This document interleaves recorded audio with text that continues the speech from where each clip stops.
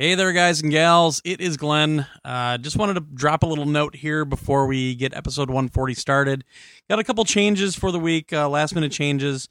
First off, the SOCOM confrontation interview that we did with Mr. Mark Rogers, we've decided to move that back to next week. Reason being is Mark is going to join us when we record on Monday night next week to actually re-answer a couple of the questions. And he's actually gotten permission from PR to go a little more in-depth on a couple of the questions that we asked. So you got to wait roughly 4 or 5 more days, but I think it's going to be worth it. We actually got a lot of good info out of him already, but we're going to get some more. So we're going to hold off for a couple days. It was really Mark and I, Savercade, it was our decision really to hold off until next week so we could get the additional info. So don't blame those guys. It was our decision. We wanted to make sure that we got as much info for you guys as possible. And everybody over in SOCOM.com, I posted it, and most people are very, very nice about it so far. So I thank you very much for being responsive to it, and also just being so nice about it. Also, so this week you're going to hear the interview with Stuart Gilray from Just Add Water for Gravity Crash. You're also going to hear a spot that Mark recorded with Roy from CodeOfWarry.org. On the Fallout 3 DLC. So that was for next week. We're going to move that Fallout 3 stuff to this week to fill some time. And then next week, we're actually recording on the 23rd, and the show is going to be out on Tuesday the 24th. I actually set a couple, like Tuesday and Wednesday during the show this week. Hey, I was drinking. So it's going to be out the night of the 24th, and that will have the SOCOM confrontation interview on it. I don't have a specific time, because basically I get home from work, and I have to edit, and it's just done when it's done. So keep your eyes on Twitter, keep your eyes on our feed, everything else, and you'll see it there. But hopefully you'll enjoy the show this week. We had a lot of reviews, and I think we had actually quite a bit of energy this week for some odd reason. So sit back, relax, grab a beer, grab a Schlitz, grab some scotch, and our apologies for the delay on the SOCOM confrontation interview, but I think it's all going to be worth it in the end.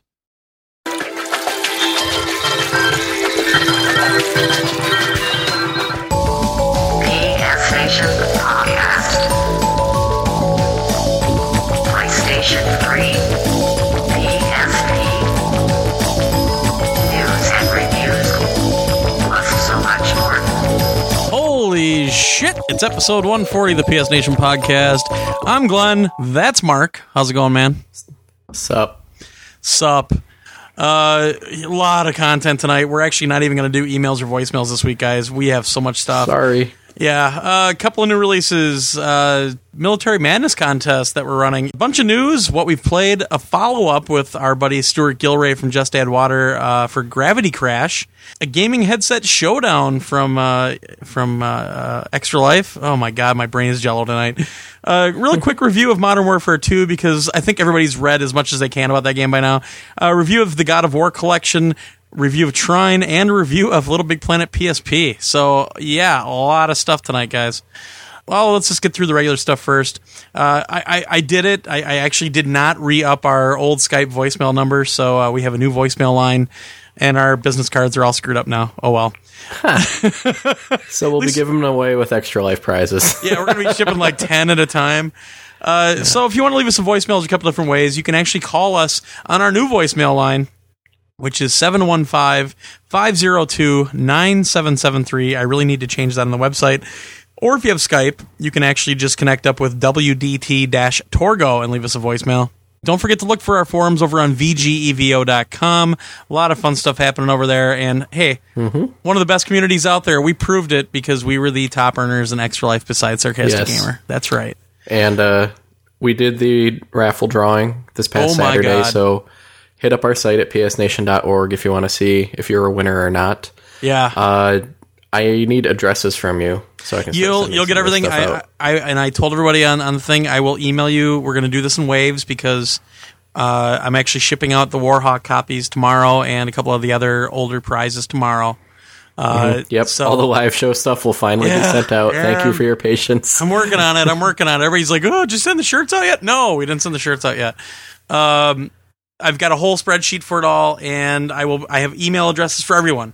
So anybody that won the raffle, I will get your information as soon as possible. I am away for the entire weekend, though, for a LAN party, so it's going to be a little slow because I have to edit the show and et cetera, et cetera. So I only have so much time.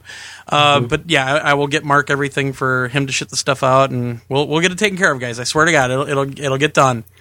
Just did you say ship the stuff out? No, I said ship. Okay. Or I can shit it out if you want. I'm a big guy. No, thank you. Yeah. Yeah, so... You know what I learned today? You know what I learned today? What's that? That Milorganite is made from poop. What the hell's Milorganite? It's like that fertilizer stuff that I guess they make it here, and it's one of the few places that makes it or something. Well, like 9 times out of 10, fertilizer's made out of poop. Yeah, but it's like, I think it's that pebbly, like greenish gray stuff you see sometimes. It's like not standard fertilizer, it's different somehow. Sure. It was lunchtime conversation at work. What do I know? Wow. Geez, we talked about Modern Warfare 2 at lunch today. All right.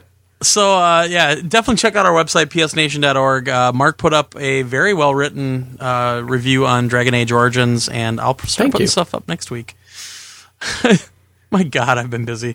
You can also find us on Facebook. If you're over on Facebook, join the group. It's PS Nation Podcast.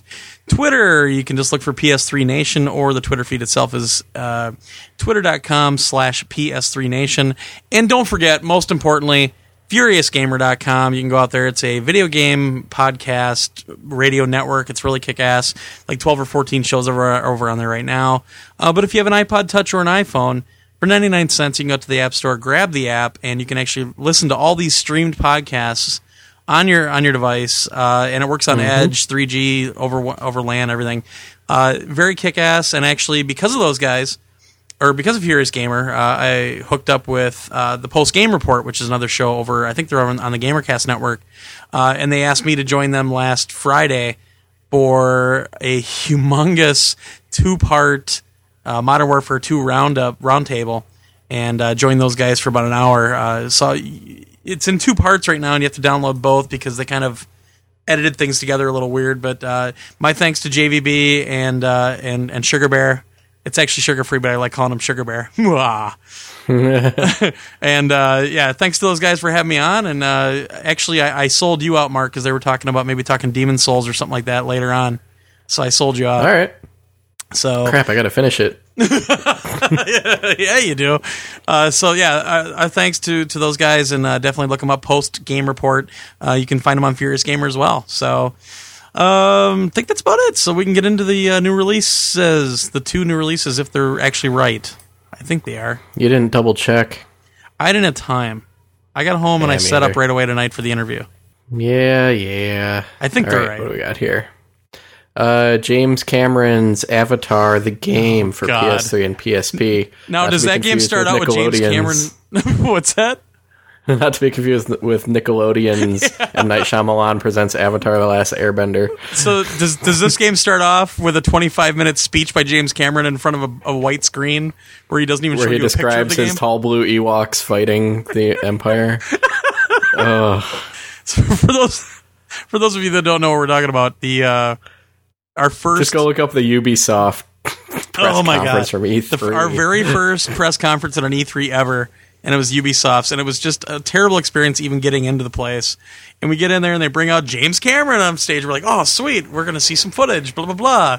And he quite honestly stood up front and talked for 20, 25 minutes about this game and about the movie. Never once showed us no pictures, no video, not even a fucking logo. No, they had the logo up. Did they have the logo? Oh, God. Yeah. It was just brutal. Brutal! Yeah.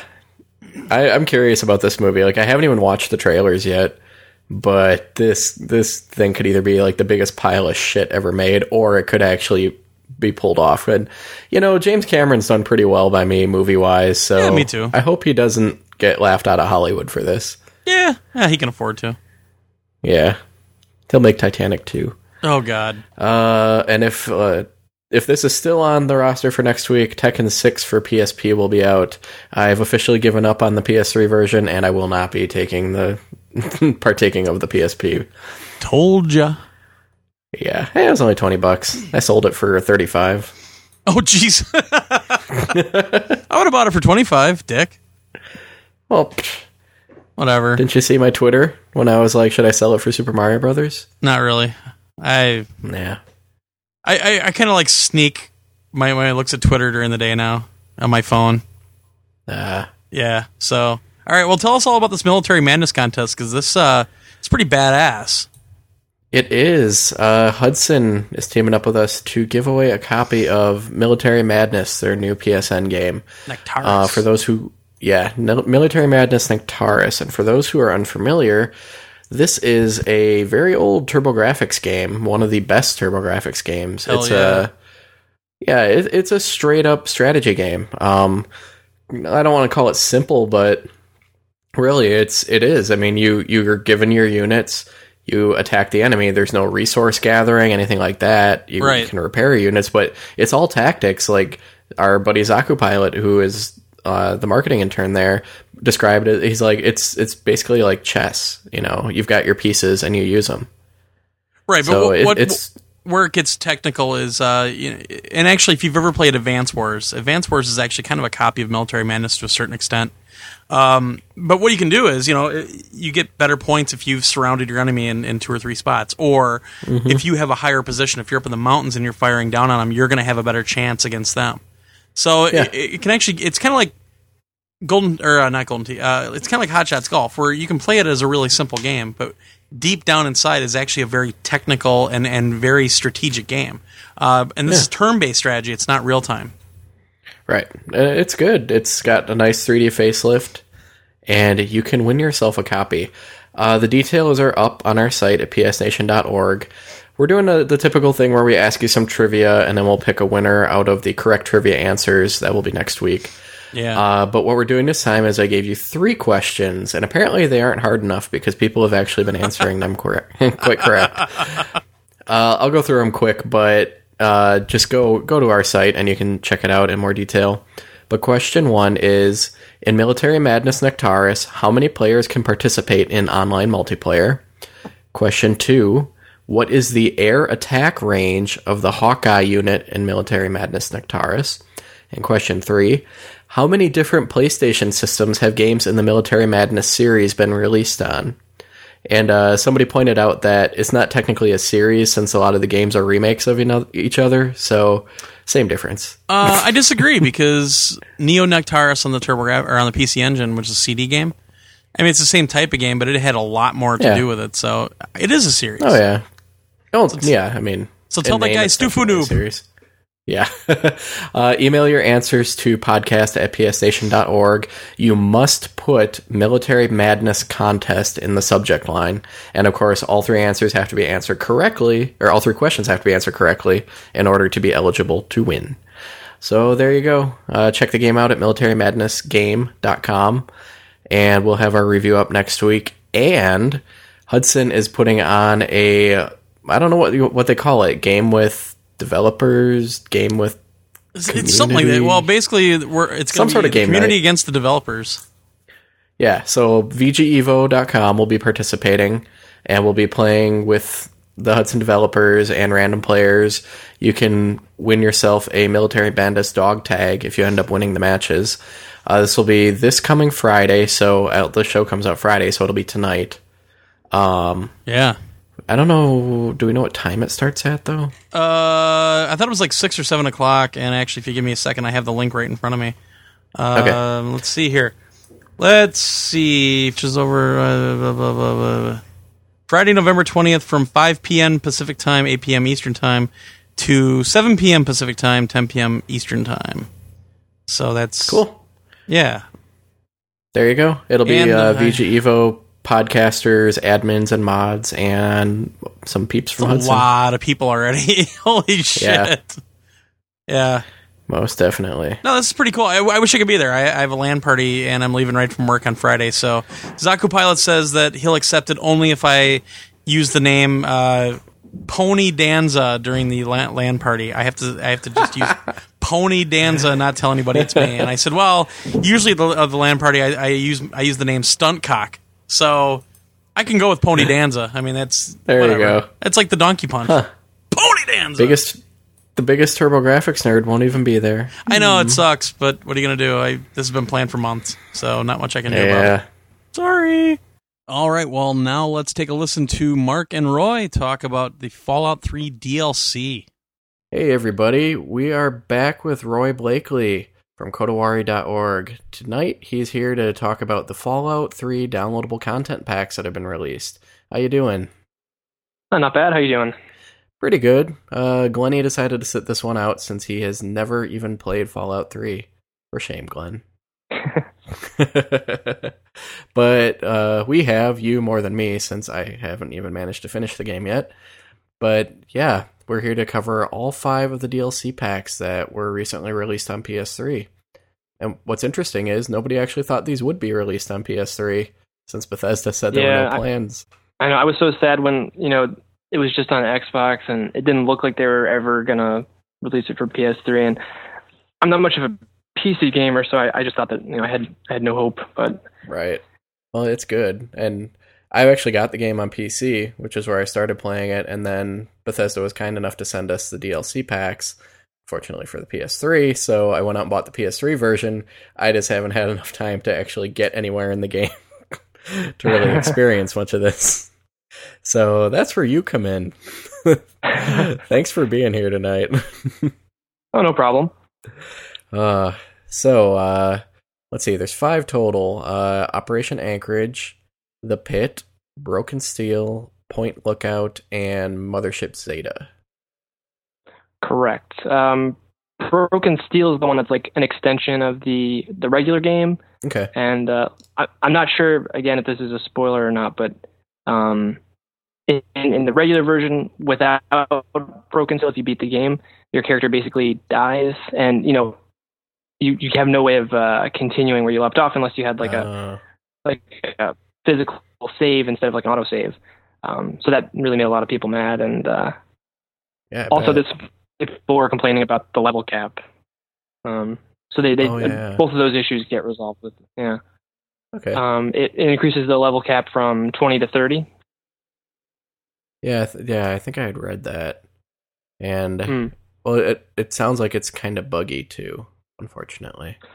Yeah, they didn't really fix that many issues. I actually admittedly took advantage of a few of them, especially with Operation Anchorage. There's a lot of bugs for that one that you could take advantage of. So, I didn't have any that like directly affected, the game. Like I wasn't super annoyed by them. Yeah. But they are definitely obvious. Yeah. Well, I mean, Fallout 3 on the PS3 itself was pretty buggy. I mean, I saw stuff in the PS3 one I never saw in the in the PC one as far as bugs went. I don't know.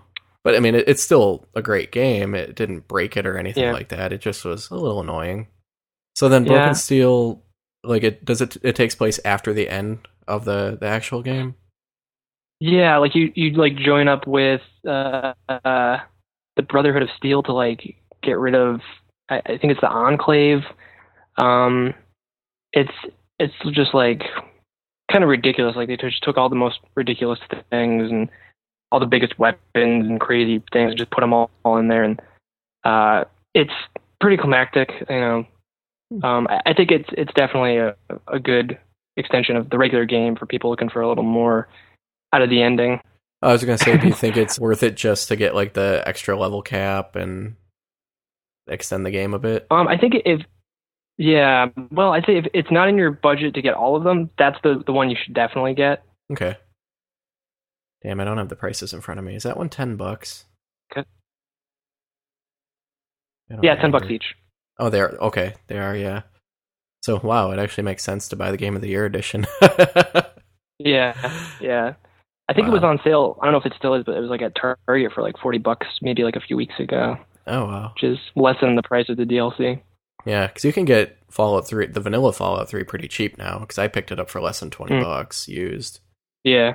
But yeah, if you're buying all the DLC, that's still pretty pricey. So then, the other 4 are just kind of add-ons, like little side quest kind of things. Exactly. Yep. They have like a definite beginning and ending. The thing I like about all of them is they introduce like some unique settings, whereas a lot of Fallout 3 is you're just walking around in the wasteland, like it's just like plain black and going through like tunnels and stuff. Like it gets kind of boring after a while, but there's some new settings. Like one of them takes place in Alaska, obviously, Operation Anchorage. So there's like snow, and I don't know, it's kind of nice just having the change visually. Yeah. Now, like, how does that work then? Is it like, do you have to basically find like a fast travel point to get to these things from the main map, or are they connected at all? Yeah. As soon as you get the new DLC, like these locations appear on the map, and if you go there, you can activate, like one of them you take a boat to, I think that's Point Lookout. You take a boat to Island. Yeah. Oh, that's pretty cool. Yeah, they figured out, cool ways to do it. For Operation Anchorage, it's actually a simulation. Oh. So you get into like this pod, you like hook into this machine. Yeah. Well, that's pretty cool. It's a little harder too, because as soon as you go into Operation Anchorage, they strip all your stuff. So you have to basically like start at zero, and kind of based on your skill, you'll, progress, which I think is good. Yeah, that's pretty cool. Yeah. Huh. So do you keep your level and everything then, and it just strips your equipment, or do you start at level 1? You keep all your you keep your level, you keep your perks, and any bobbleheads, but no items, no equipment, no armor, no healing stuff. Wow. Of course, there are quite a few glitches, like I said, that you can take advantage of, and kind of go around that if you like it. Well, yeah, I don't know. Like sometimes it's fun to exploit glitches, like Demon Souls. The game would be a hell of a lot harder without. Yep. Hopefully, the next one, if there is a next one, won't be free of glitch. How about the pit? Yeah, that one. It's basically like a raider base camp, like a huge, like almost like a raider city, basically. Cool. And you can go there, and basically like they don't kill you as long as you don't fuck around with them too much. Yeah.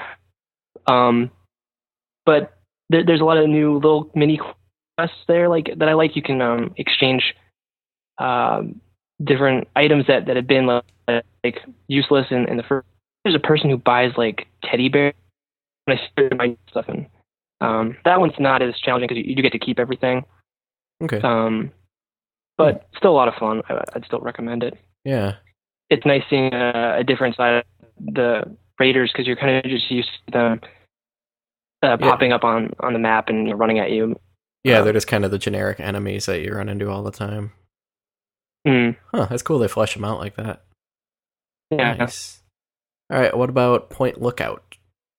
Point Lookout, that's the one where it kind of takes place in like this weird, ambiguous southern kind of town. I don't know if they actually say what state it is, but anyway, it's some southern area where that's the one you take like a ferry to, or like a boat, and it's kind of like backwoodsy, so people are a little crazy and basically just have to fend them off. And there's a lot of unique weapons there.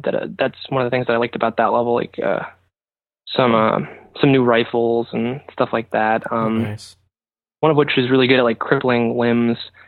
That one, I think that one's a little less interesting visually out of the other ones, because it's kind of a little more familiar to what people may have seen in the regular Fallout. Oh, okay. Not as unique as the other ones are. Yeah. All right. Well, what about Mothership Zeta? I think this is probably my favorite of the 5. Yeah, I think that one's really cool. When you explore a radio signal from aliens, and basically you end up getting abducted, and there's like people on the ship from like different parts of the world and like different time periods. Like there's like a samurai and a cowboy and stuff, and so you can kind of interact with them, and you can get a bunch of alien technology, which is pretty cool. Nice. Yeah, up until now there'd only been like that one the little alien handgun, but now you can get some new. I think there's like a rifle, and like an alien rifle, and like some weird grenades and stuff.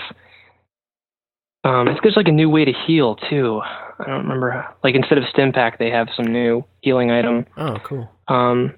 But yeah, I liked the characters from different parts of the world. I thought that was cool. And you can like get all their equipment too if you kill them, which so you can wear the samurai armor. Yeah, that's awesome. Huh. Well, it is pretty cool that they ended up extending the game like this, even if they are kind of pricey for downloadable content. But it seems like each one's pretty beefy, so it's not a waste of money at all. Yeah, I mean 5 hours. Yeah, around 5 hours. I mean, you can obviously take your time and really explore. Some of them are kind of linear. I thought Operation Anchorage in particular was pretty linear in that like it's kind of a set path, almost like they were trying to simulate like a normal first-person shooter. Oh, okay.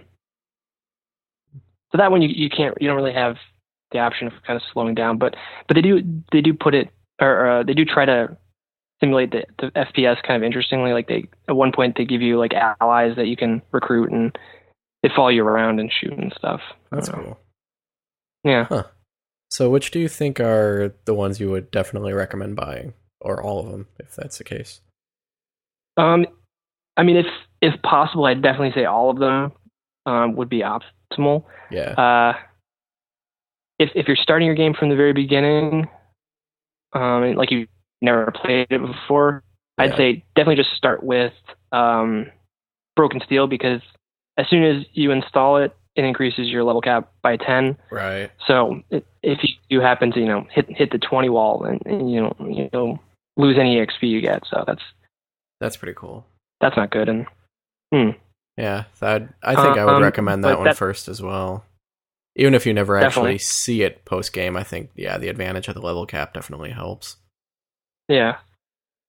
Also, the new perks they have, they're not that great. Like for the next 10 levels, some of them are kind of interesting. Like some of my friends, they really like dog meat, like the follower you can get. Yeah. And there's a perk where he revives if he dies. So that's cool. But even just having the ability to add 10 new perks, even if you don't do any of the new ones, I think is really good. Broken Steel is definitely first. Okay. Then I think probably, like we said, Mothership Zeta is probably the most amusing out of the 5. Then I think probably the Pit, just because I really like I said, seeing that side of the Raiders, kind of like seeing how they live rather than how they die, or how they kill you. Then it's a toss-up between Operation Anchorage and Point Lookout.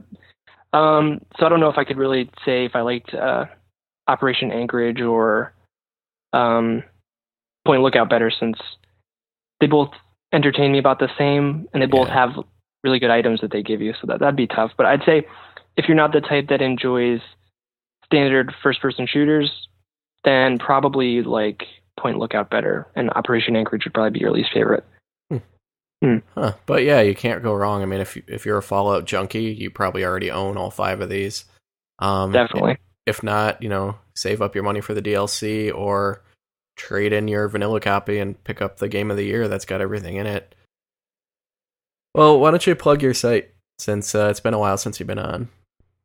Okay, yeah. Hopefully no one's forgotten me, but yeah. So my site is kotowari.org. I've had it up for I think like a year and a half now. Basically, I focus on Japanese RPGs and RPGs in general too, since I'm here talking about Fallout 3. But it's basically just me. I try to update it regularly. I've been kind of slacking lately. My apologies.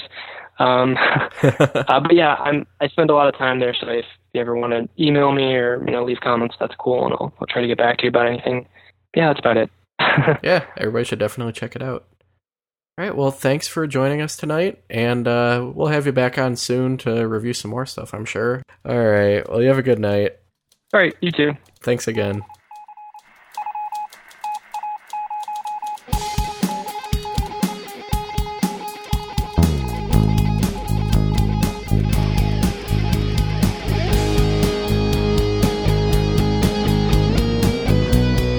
Anyway, all right. So let's hit the news. We actually got some pretty kick-ass news for the week. Actually, I know the patch just came out apparently, but Sony announced yesterday that firmware 3.10 has now hit by the time you hear this, with actual Facebook integration. Some of it will work day one, some of it's coming soon. It's not a Facebook, it's not a client. It actually allows you to, like, you know, automatically, I want to say tweet, automatically announce things to Facebook from your PS3. So, like, if you get a new trophy, it'll actually put it up on your Facebook account. Thank God it asks you if you want to do it every time, though. You know, I might do it if it was Twitter, but I'm not going to do that for Facebook. I try to keep my Facebook separate from my gaming stuff. Yeah, well, I mean, there's people out there that have linked their Twitter and Facebook, though, so it's... Yeah, I don't What are you going to do? Yeah, me neither. Yeah. But, yeah, it's neat. Yeah. I mean, it's nice that we actually got something day and date with something that Microsoft's doing in the same ilk. Because Microsoft's got that same thing where... Huh? It came out the day after. Well, whatever. I mean, it's not 4 months after, you know what I mean? Right, but theirs is like an actual Facebook client, right? But the 361 also has this kind of functionality where it'll automatically, you know, oh, I'm playing this now or I'm playing that now. I haven't seen the 360s yet because honestly, I don't even have gold anymore. I really don't care. But I haven't downloaded it on mine yet. But we'll see. That's where that whole tweet that I did a few weeks ago came from, because Andrew Yoon was out there playing with, like, the pre-release version of the Microsoft one. And he gets on and he was telling me about it. He goes, oh, yeah, the Facebook client's actually not too bad, and it'll automatically update your stuff and whatever. And then he said, but the Twitter one really sucks because it's not very intuitive, and you can't even look at TwitPic stuff. You can't go to any links or anything else. And he's like, oh, so he tweeted, like, oh, I'm tweeting from my 360, like everybody has to do. And that's when I did my famous, hey, look, I'm tweeting from my PS3 and I'm doing it for free, and I can get the pictures. Yeah. And that's why PS3 doesn't really need to integrate it as much, because you can do it in the browser. Yeah, and it works fine in the browser. Yeah, I wish they'd do Twitter instead of Facebook, but that's just me. Who knows? It might happen. I don't see why they wouldn't do it. Yeah. There's a couple other things that this adds as well. You can actually change the background of your gamer card now. So when Good. Your color will transfer over if somebody else has you in their friends list. So if you pick purple, it'll show up as purple on theirs. And also in the photo section, it'll actually show the photos in rows and columns now instead of just one big column, which is pretty nice, actually. I like that. Mm-hmm. So there you go. Yeah, and no, this does not include cross-game chat for anybody who's wondering. No! When that gets added, I think we're gonna have to do something really special. I don't know what yet, but we're gonna do something special. Okay, like have a cross-game chat? Well, we'll just play that. I have no idea. All right, next one. This is big. This is huge. Next one, yes. Finally, after how long have we been begging? And how much bitching did we do at E3 to people? Oh, no kidding. Ad Hoc Party is finally coming out in the US this month. In fact, is it actually coming out this Thursday? They wouldn't give a date, but I think it's going to be before Thanksgiving. Okay, because I heard rumors that it was this week, but I don't know if that's true or not. Yeah, they wouldn't tell me. I think there's something. They don't know when they can put it up because they're putting a lot of content up next Tuesday, right before Thanksgiving. Yeah, they're doing a pretty big release from what it sounds like. So I don't know when it's going to be. I think that's cool. Maybe I would say it's going to be this week. Who knows? I hope so. By the time people are listening to this, we'll know.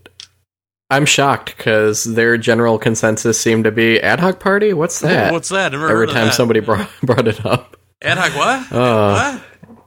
This is cool though because I mean the Japanese one is very usable. Yeah, if you can't speak Japanese, you just got to know what options to pick. But this is good, and it really needs it because so many PSP games don't use the infrastructure. So this gives you a way to play them online. Now, yes, best case scenario would be that they use infrastructure, but next best thing. Let's look at it that way. Yeah, because 9 times out of 10 they don't use infrastructure. So instead of bitching about them using infrastructure, there's the tool to get it done. Yeah, and if anybody's unsure of what we're even talking about, Ad Hoc Party literally it basically fools your PSP into thinking you're connecting with somebody over ad hoc, meaning you're connecting like PSP to PSP, not over the internet, but it is essentially connecting you over the internet to somebody else. Plus, you can use your PS3 headset to communicate with whoever you're connected with. It's actually a very good system, and it works really well for games that support it. Somebody actually sent us an email about that too, and you've used this more than I have, but there was confusion about the headset because he's like, well, I can't connect my headset to my PSP. How does this work? So it uses the headset through the PS3. Right. So it's almost like its own chat system. Yep, and you're basically like creating a chat room when you use it, and everybody enters the room for like, I don't know, it's probably game dependent how many people can connect, but yeah, then everybody has their headset, and I think you can actually do text chat in there too, but I'm not too positive on that. But yeah, it works extremely well, and I think they don't really limit the games that can use it. I think you can try it with any game. And even if it's not on the official list, I don't know if they released the list for the US yet. There's one for Japan.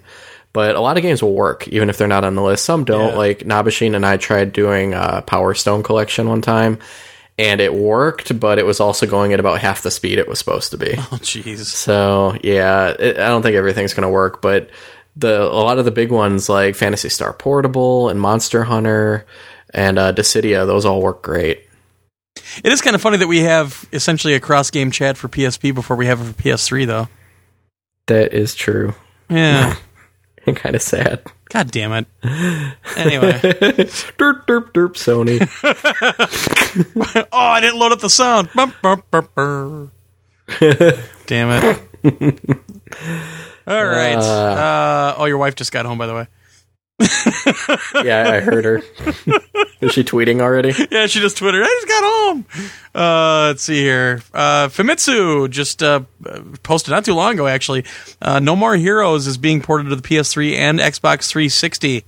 They've got some scans up over on Joystick showing a ported version of the original game with updated graphics and a new very sweet mode in which all female characters are wearing less. According to the scan, it'll be out in Japan on February 25th. That's hot.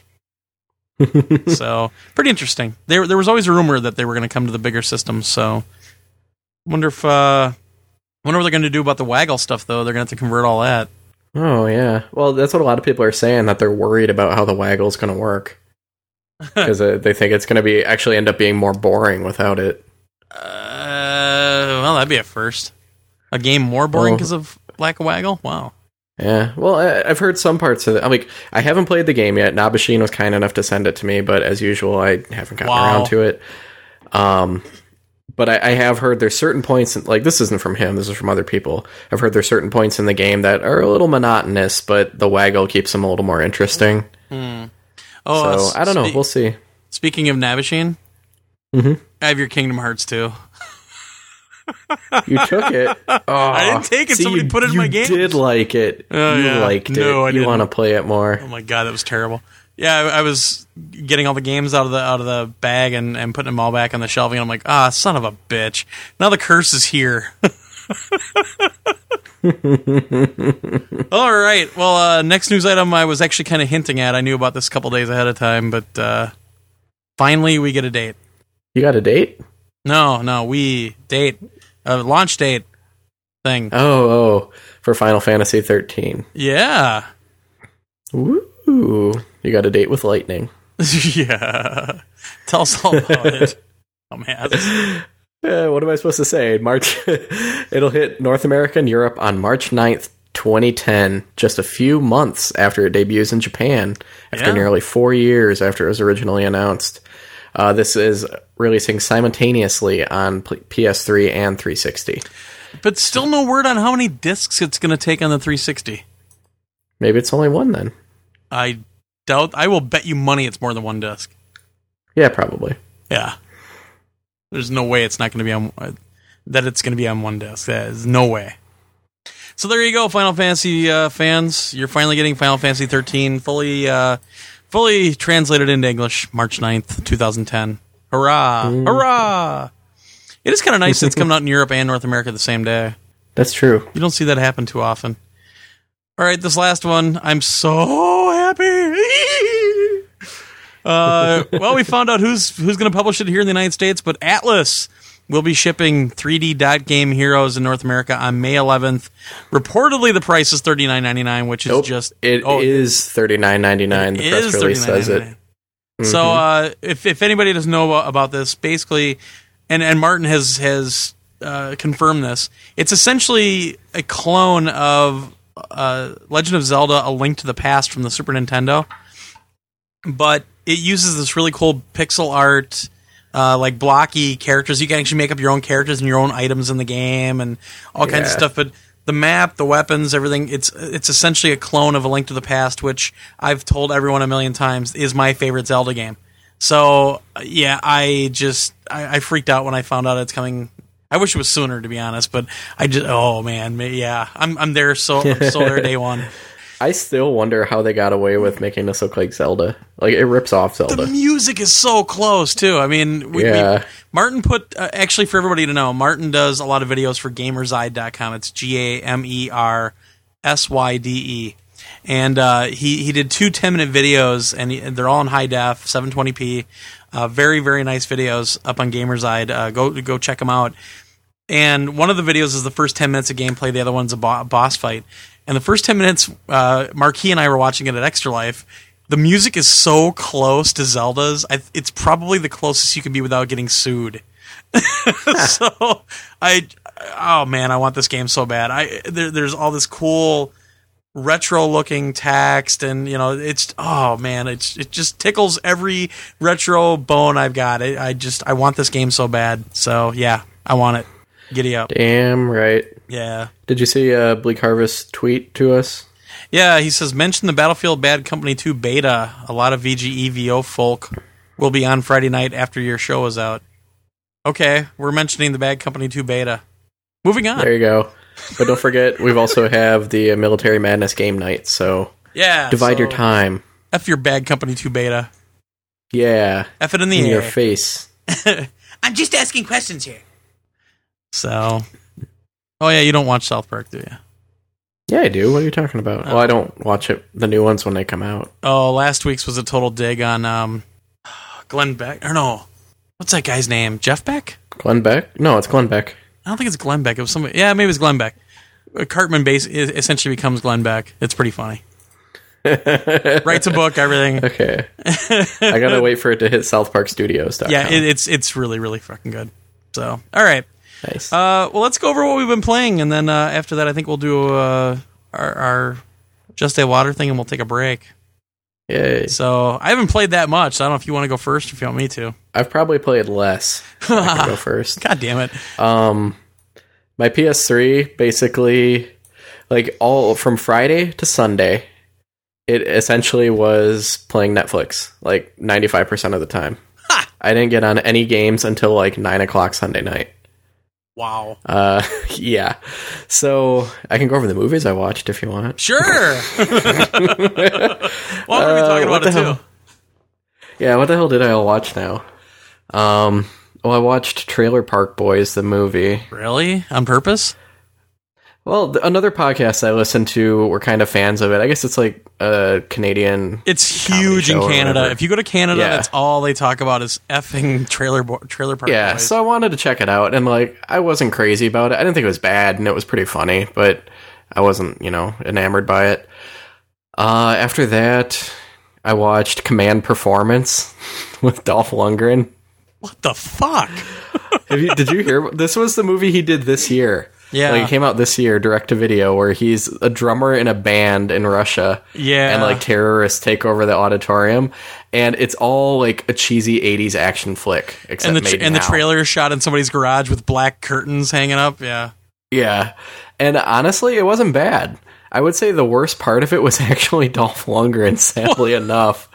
I love the guy, but, like, I don't know if he was stoned through the whole thing or just, like, sleepwalking, but, like, there was no emotion. Like, his one-liners were terrible, and he just kind of mumbled them through the whole thing. And, like, every time he had an action scene, it was just, like, kind of like, meh. It was done. The story or something. Like, the story was, cheesy and whatever, and the acting wasn't that great, but it was a fun action movie, so I actually kind of enjoyed it. And then I watched Phantasm, that old 70s horror movie. Although Phantasm 2 is still the best one. Yeah, I've never seen it before, and I've always wanted to. I would say it holds up decently for a 70s horror movie. Sure. I think it would have been a lot more shocking back then, because like there was only one scene that was like even remotely gory in it. Right. But yeah, it was pretty good. Then Saturday, we moved on to, unfortunately, Paul Blart Mall Cop. Oh my God, didn't I warn you about that? Yes, you did. And if you think a movie's bad, I know it's bad, but Jess wanted to watch it. And we did. Terrible. And it was fucking horrible. And then after that, we cleansed our palate with Mad Max Beyond Thunderdome. Nice. We don't need another hero. I think there's a movie I watched that I'm forgetting in there, but that's okay. That's all right. But non-movie stuff, I played some Phantasy Star Zero on DS, which I really, really like. Cool. It's got problems, namely the graphics are a pixelated mess because of the DS screen. And it actually, the composition isn't that bad, like the environments and stuff. It's just that the textures are just giant blocky pixels thanks to it being an N64. Right. And the character models are a little blocky, but the game is great. It is the sequel to Phantasy Star Online that we never got. It's a sequel that PS Universe never was. It plays just like PSO with some minor improvements. Like you have like a dodge roll. They carried over like some of the special attacks from Phantasy Star Universe. The downside is that like the camera still sucks like it did in PSO.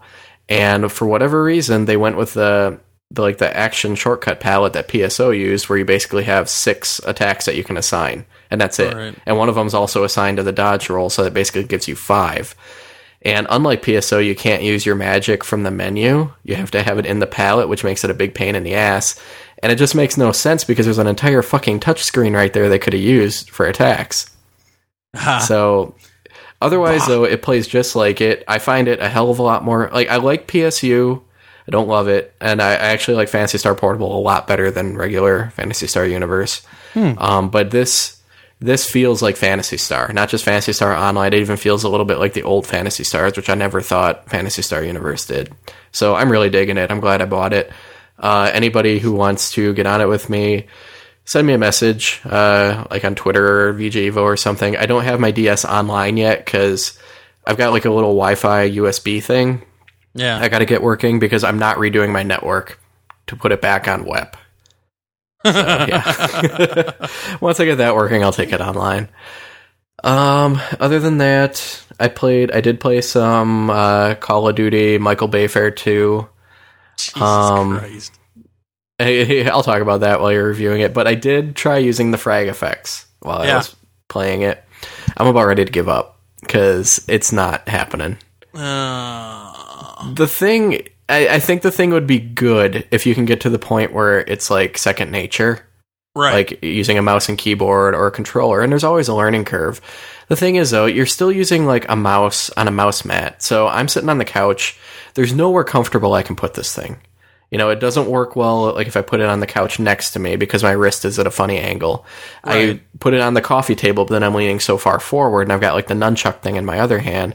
So then I put another small table just in front of the couch so I didn't have to lean so far, but it's still like the sensitivities are odd because it's still not like a true mouse. It's mimicking the analog movement. So I'm tweaking the sensitivity on it all. And like, it still is taking me far too long to turn around when I'm like, I put the game on easy when playing single player to try to get used to it. And I'm like getting shot in the back and I still can't turn around fast enough and aim fast enough. Well, that's what we noticed at E3. He had that thing cranked up for the sensitivity. Yeah, and then I've got it cranked pretty high. Yeah, and it's just, you know, I think if I used it long enough, I could definitely get used to it. And Double Orecan actually suggested playing it on the computer monitor and just put the mouse thing on the desk so it would feel more natural. So I'm going to try that. Because that might actually work a lot better, because it's not that hard to get used to the button placements. It's just, it doesn't work quite like, if it doesn't quite feel like a mouse. It's close, but it's not there. And then like I switched over to using the controller, and then it just felt like incredibly comfortable. But I don't know. It's a learning curve, and I think if you're hardcore about these games, it might be worth getting into. But like, I'm not into FPS games. It seems like I'm going through a lot of work for something I'm not going to use. But I'll keep plugging away at it a little bit. What else did I play? I played a little bit of Comet Crash, not to be confused with Gravity Crash. They came out with that update last week, and they sent us a code for it. So we'll be reviewing that next week. I didn't get to play it enough. But that is a tower defense, which is not my favorite genre. Normally. And it's kind of mixed with an MMO, or not an MMO, real-time strategy. an RTS a little bit. But the way it's set up is actually really easy to get into. So surprisingly enough, I'm enjoying it. I've only played a couple of the levels, but I'm actually enjoying it. Don't prove Oates right. What? Don't prove Oates right. Oh, yeah.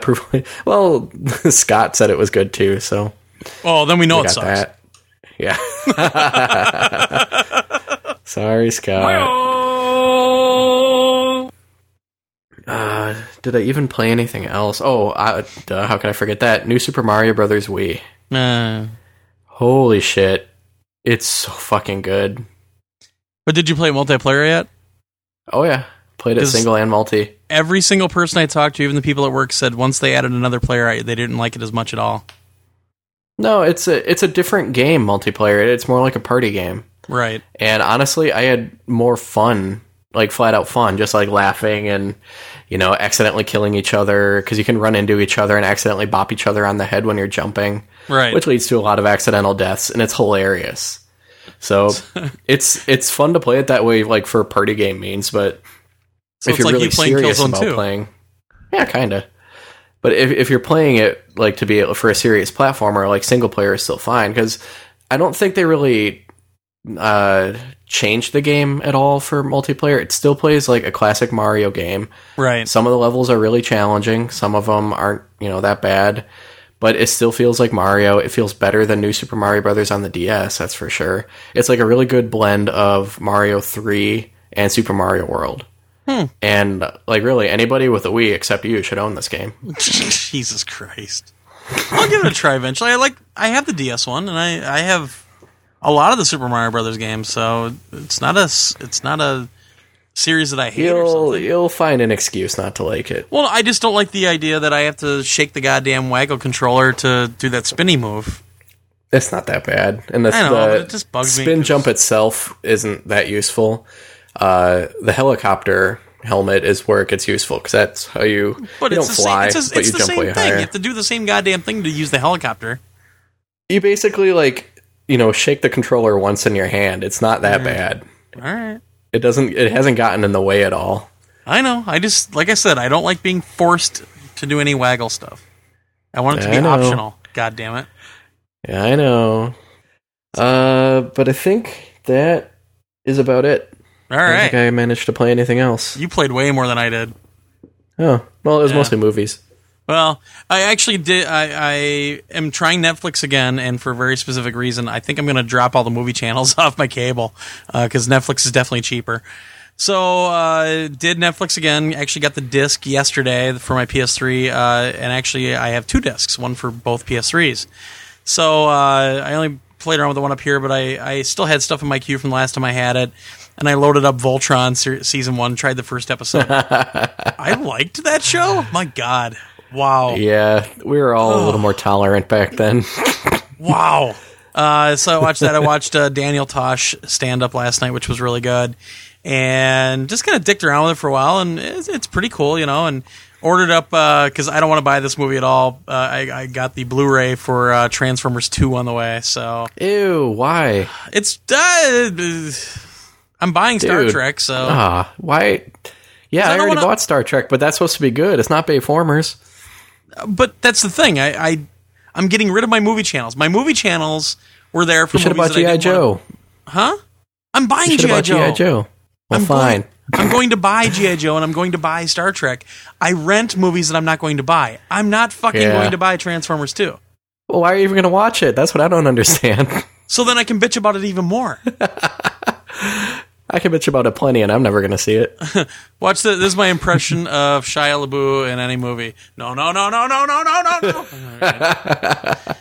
know what you should be watching?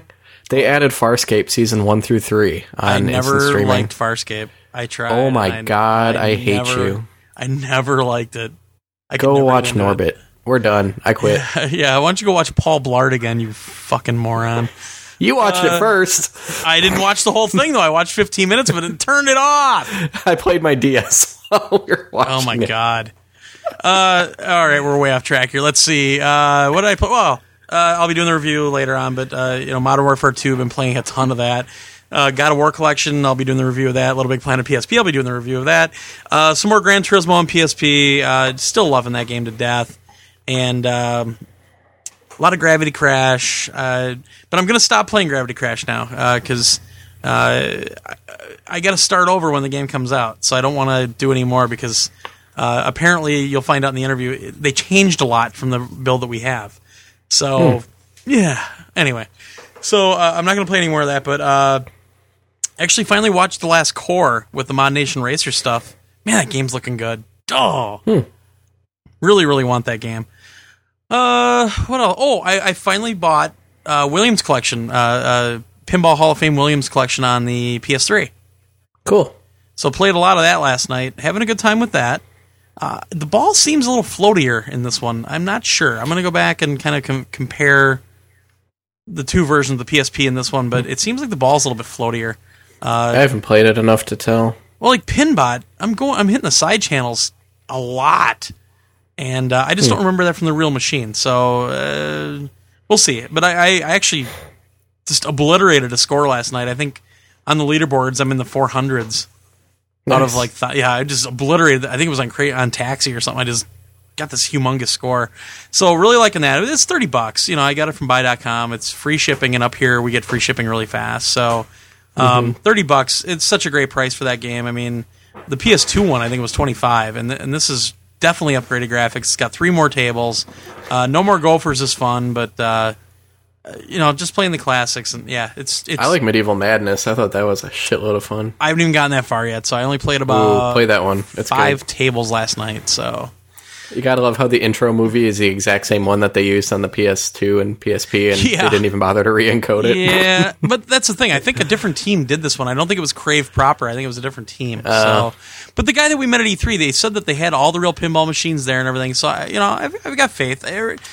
Space Shuttle seems to be playing perfectly, and Funhouse played really well. It's just on Pinbot, it just seemed a little floaty to me, but I might be crazy. So I'll wait. That might be about it. It was a lot of Modern Warfare 2, and Uncharted 2 Online, played a little bit of that. But yeah, that's pretty much it. It's the stuff I'm going to be reviewing. So there you go.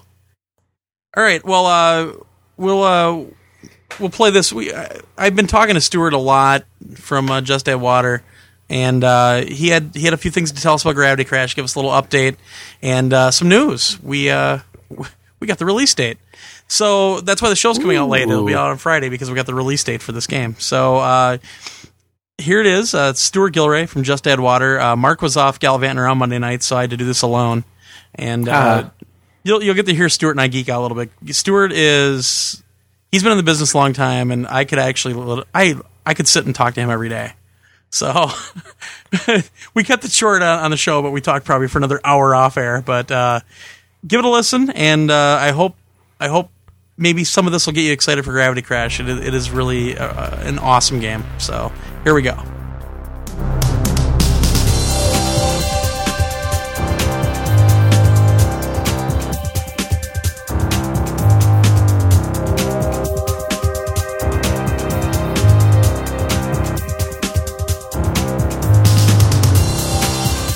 Well, I don't know where Mark is, but I decided I was going to give Stuart a call out at Just Add Water over across the pond there and get some more info on Gravity Crash because I've been playing it too damn much. So, what is it, like 12:30 at night for you? Well, it's now 1:05 in the morning, but yeah, it's cool. Oh my god. Dude, I've done phoners at 3:30 in the morning before, so it's a pain, but it's an entertaining and fun pain. Yeah, well, that's true. It's all for the love of the game. It's the love of the game, love of the business. Yeah, true. People say to me, "Are you crazy? Loving the games industry? It kills you and destroys you." I said, "Nah, only if you let it." Just like people say to us, "Are you crazy to do this whole podcast thing?" Anyway, you love it. Yeah, I do. So I don't know. I have no idea where Mark is. He just said he wouldn't be available tonight, so maybe he's adopting a Chinese baby. I have no idea. So. Always place the order for the hookers and the booze. No. No, that's my job. That's my part of okay. it. Yeah. So we talked to you a little while ago, probably about a couple months ago now, and we have that pre-beta copy of Gravity Crash that I've been playing so much. I played it for like 2 or 3 hours during Extra Life, and I figured we'd get you back on and maybe try to find out some more info. Right, yeah. So for those that didn't hear that, because we might have some new listeners, I guess give us a really quick explanation of what Gravity Crash is, and we'll get on from there. Okay, I mean, the basic essentials of Gravity Crash is it's an 80s-inspired retro shooter game. Two-dimensional graphics, harking back to the days when video game graphics were 2 dimensions, neon-lit, vector-lined graphics. That despite the fact that the visuals are vastly improved since the 80s, in fact, our infamous subtag for the game is the 80s in high definition. It's not just about the visuals, it's also about the gameplay. The one thing that we kind of pride ourselves on at Just Add Water is the games we make because they're fun to play for us, and maybe hark back to things we played when we were kids and enjoyed playing them. And today's gaming world, 99.4% or 5% of developers have maybe not forgotten, but maybe neglect what started this business off 20, 30 years ago. Right. I mean, one of the basic inspirations for Gravity Crash was the old Gravatar arcade machine, which I did a thing for at the Eurogamer Expo a few weeks ago in front of a crowd of 150, and it clicked on me and Dave, lead programmer, when we were walking to that event, that Gravatar is now 30 years old this year. Wow. And we felt really old really quickly. But yeah, it's a Gravity Crash in a whole. It's 80s gameplay mechanics and fun with 80s visuals on steroids, basically. Well, it was funny. Who's your level designer? I asked you before, but I forgot. Yes. Excuse me. We have an interesting guy. He started off literally just being the art guy on the project, and then in probably June, July time, Dave and I kind of freaked out because the levels we were doing weren't really that great, and we had 6 weeks to finish them. So we said to the artist, just to go for it, and he's kind of made some stuff that have sent you and a few other guys crazy of not necessarily difficulty, but in the crazy thought process behind him. And that guy, I mean, Dave and I thank him daily, and his name's Duggan Jackson, and he's a complete nutcase, but in the really cool sense of the word. I mean, Dave and I have ethics in general that we don't like people working late. In fact, Dave's probably the guy who's worked the latest the most, if you want to call it late. It's about 9:30 at night. But literally about, how long ago it was, I think it was the week before we did the Eurogamer Expo thing. It was something like 9:30 in the morning. I did an update on the data, and I noticed every hour throughout the night Duggan was checking something new, and I'm thinking, hang on, that's 1:30 a.m., 2:30 a.m., 3, 4, what the and he ended up literally doing a final pass on levels before we submitted to Sony. Jeez. Every single one, making sure the music files are right, making sure that all the colours for the background were right, making sure the right backgrounds were selected, because in the editor for the game, you get a bunch of predefined backdrops. Right. And he's making sure that the ones he had selected fitted. So in each system you're playing, we had a set, like a backdrop for System 1, a backdrop for System 2, etc. And he was making sure that they were all correct through all the levels. And it's just like, oh, okay, interesting, thank you. Meticulous attention to detail. And I'm not going to name the level yet, but there's one level in the background, there's some really cool graphics built into the landscape. And if you'd have seen it, you would have known exactly what I'm talking about, because Dave and I just sat there and went, holy shit. To be completely honest, Duggan's a complete nutcase. But, I shall pass on your message to him, and I'm sure the Voodoo Doll will help as well. Yeah, I was cursing your name because I didn't know who to curse during Extra Life. I was like, why are you doing this to me? Why are you doing this to me? But that's actually that's my favorite thing about the game, is that it's so incredibly skills based that you have to, if you want to get the bonus items and the artifacts and those kind of things, you have to sometimes creep and crawl into these little crevices and hope that you still have fuel. Are you talking about the level with rising lava? I've played that one. And the lasers. Bastards. Yeah. No, I honestly, I got really far in the game over Extra Life. I they said I didn't blink. I'm not sure about that, but they said I didn't blink. But I just... Well, no, go ahead.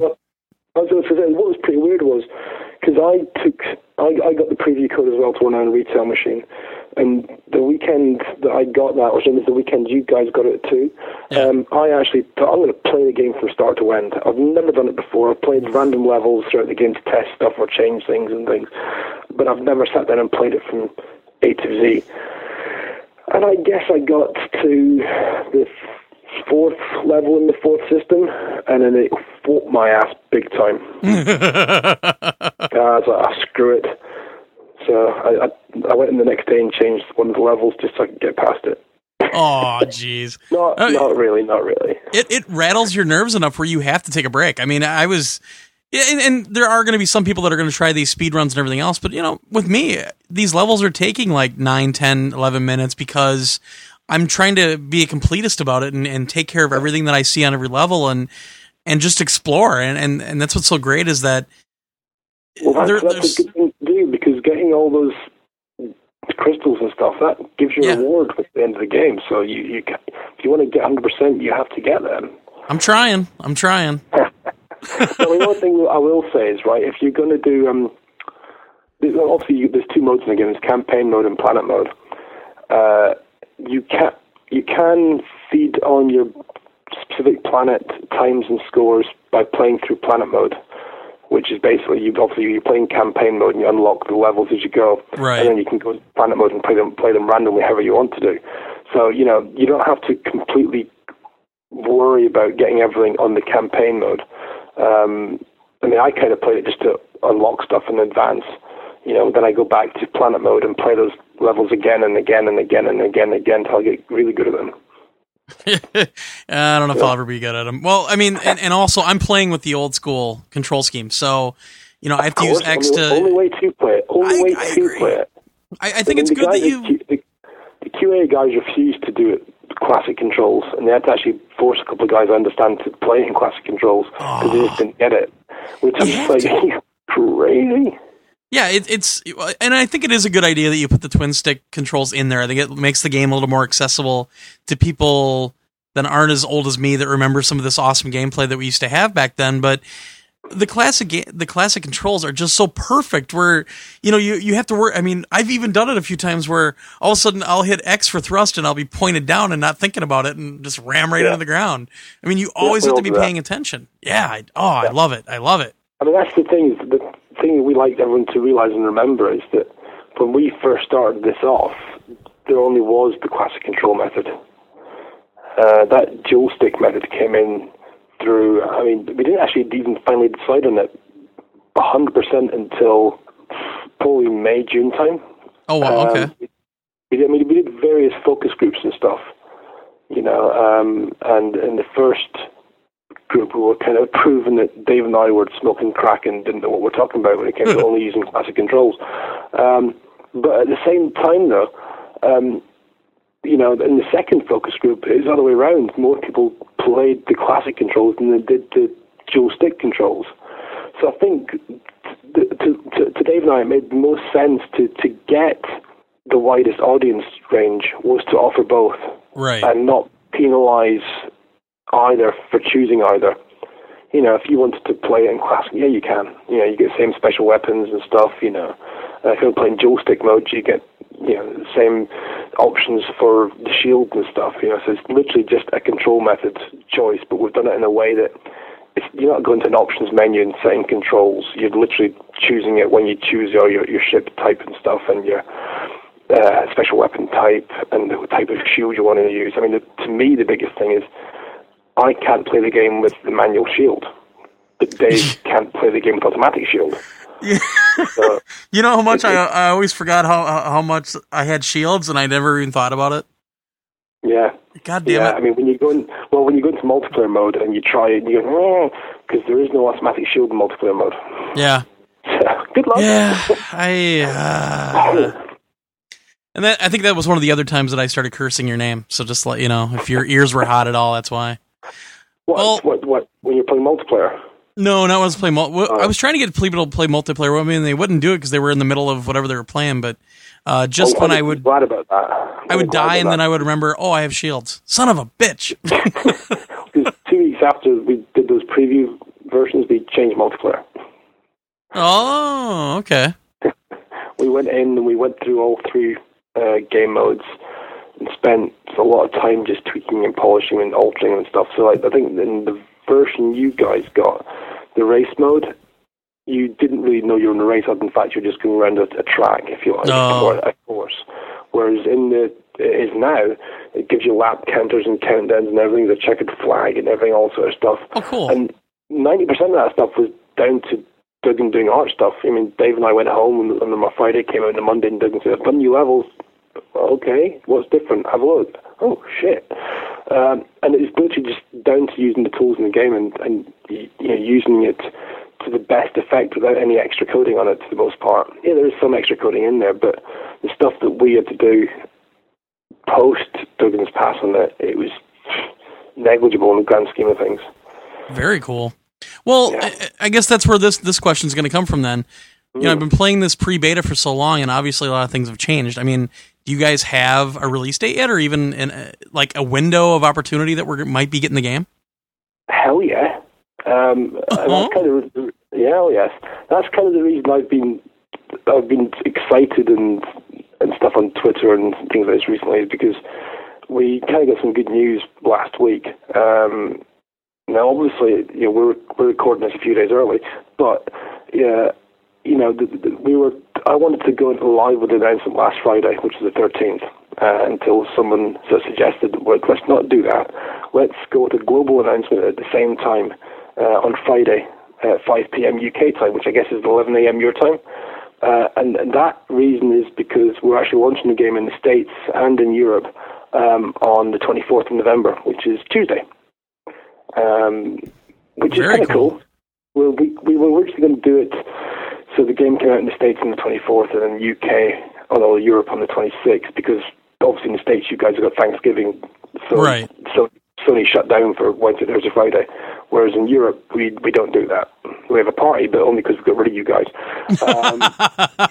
Beer drinking, it's regular everyday occurrence. Anyway, so we decided Sony decided to basically bring the dates forward to the 24th, so we got global launch on the same day. Well, I say global, but the US and Europe. In a little over 5 days time from now, it'll be unleashed on the masses on the 24th PlayStation Store update. It's actually nice, even nicer that it's coming out in Europe and the US at the same time for a change. Yeah, I mean, this is the thing. I don't know if it was down to us as a team, or if it's down to Sony's pressures and working with them and stuff. But we've kind of, since probably about April, May time, we've been doing, simultaneous builds for all 4 territories we're releasing to, which is, the US, all North America, including South America as well. Also, Europe, Japan, and Korea, and Hong Kong. The only differences is that the Western editions, if you like, they're coming out first, and then the Far East editions are coming out mid-late December. So yeah. Oh, very nice. It's going to be kind of cool. Right now this is only the PlayStation 3 version. The PSP version is going to be a little bit later, not too much later, we hope. So yeah. Well, do you have any, I guess, updates on the PSP one? I know it's a little bit farther behind than the PSN one, but any new news on that one?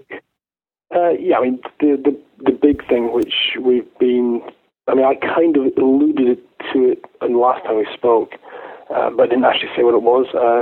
But we're pretty chuffed, which for our North American listeners is excited.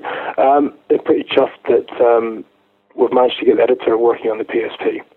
So you'll be able to edit your levels on the PSP and play them on your PSP and share them with friends. Nice. It is nice. Because we are a PlayStation or PSN title on PS3 and PSP, the PSP edition, unfortunately, you won't be able to share your levels on PSN just because the way the system works. It's not that it's tough, but it's the system was never designed to be a PlayStation Network platform as such. Right. So, you know, for us to have a small scope title like Gravity Crash to, you know, fit into it, the kind of skills and features that, say, Little Big Planet has for its sharing levels, it's just not practical for us. Right. So what we're allowing you to do is you'll save your levels to your memory stick, and then you can swap it or email it to your friends and stuff, and they can put it on their memory stick, and away they go. Oh. I mean, we kind of envisage, actually, that maybe some people out there might set up a little portion of the website to have level sharing on it and stuff. Maybe build on it. I wonder who could do that. Huh. That'd be kind of cool. Interesting. I wonder who has web space that could do that. Cough. Well, I mean, it's actually something we've thought about ourselves as a company. We've never formally discussed it, but what we may do is just offer some kind of like hosting, if you like, where people can actually rate levels and things and have played them. No comment reviewing style, but just, you know, a little 5, you know, rating for the level they've played. You know, could be cool to do it. Yeah. It'll be too hard, but yeah, it's a little online database of sharing levels. You know, you play it, download it, enjoy it. Whatever. I'm actually glad to see that you have the editor on the PSP version. I know that was one thing that you were kind of worried about, that it wasn't going to get added just for time's sake or whatever else. And well, I mean, the big thing for us was would it actually work on the PSP? Right. Obviously, it's been designed for day one as PS3, and yeah, again, it's right. You know, like, our graphics aren't, you know, they're not. It's not God of War 3. Oh, right. You know, whatever. But it's for what we do in editor. I mean, what you've played it yourself on the PS3. You know, you can actually zoom out the camera completely and see the entire level you're editing, pretty much. Yeah. If you've got a pretty packed level, you know, that's processing all that at one time. Whereas when you're playing the game, it's only processing one screen's worth at a time, pretty much. You know, so you know there is some slowdown in the PS3 in editor, but not enough for anybody to worry about. But when you do it in the PSP, the thing's going to die and start smoking. So we've made some alterations to the editor. Okay. Not huge ones, but you can't zoom out as far, for example. You know, that sort of stuff. You can't place as many objects in the same space as you could in the PS3. But yeah, that's pretty much it. Apart from that, it's fully usable like the PS3 version is. Very cool. I can't wait to play that one. I'm a PSP whore now. I have 3 of them. No, why? That's why I sounded wrong, but why 3? I can understand having 2 with then a go, but yeah, well, I just got to go, and I'm using that for stuff, but I really like my 3000, and I have a lot of stuff on there, and then I have a bunch of stuff I bought from the Japanese store, so I have my Japanese account on my my 2000. So my 2000 has all that, and my 3000 I play all my UMD stuff, and on the go I have all my download stuff. Well, I'm seeing you holding my hand a Japanese 1000 machine, which I imported for the crazy price of about $600. Yeesh. Yeah, and people complained PlayStation 3 was expensive. I don't understand that whole thing of people bitching about the price for PlayStation 3. I mean, if you go back to when I was in games originally in the 80s, you'd buy a Commodore Amiga, it would cost you, at the time, UK pounds, £600, which is, you know, it's $1,000, you know. If you ramped up inflation over the years, you're talking about $2,500, $3,000, you know. But back in the 80s, nobody blinked at it. Oh, it's a computer, great, it does pretty horrible graphics. But you bought it anyway, you know. And then out comes a PS3, which wipes your ass for you, and it's, you know, £425. Right. A crazy price, but still, you know, £400 mark. It's expensive, but it's not crazy expensive like people were whinging and bitching about. But sorry, I'm finished now. Well, I mean, even when the 2600 came out, man, that was a couple $100, and look what you're getting today. Old. Yeah, yeah, right. Seriously, I think my first ever machine console I had. So I missed the whole Atari thing out, the 2600, 5200, because I got a real computer then with keys on it and stuff. That was kind of cool. But I think before that it was something in television or something. My first console was called the Fairchild Channel F. It was the first console to actually have programmable cartridges. Okay. Yeah, it was before our Atari 2600. Steam powered.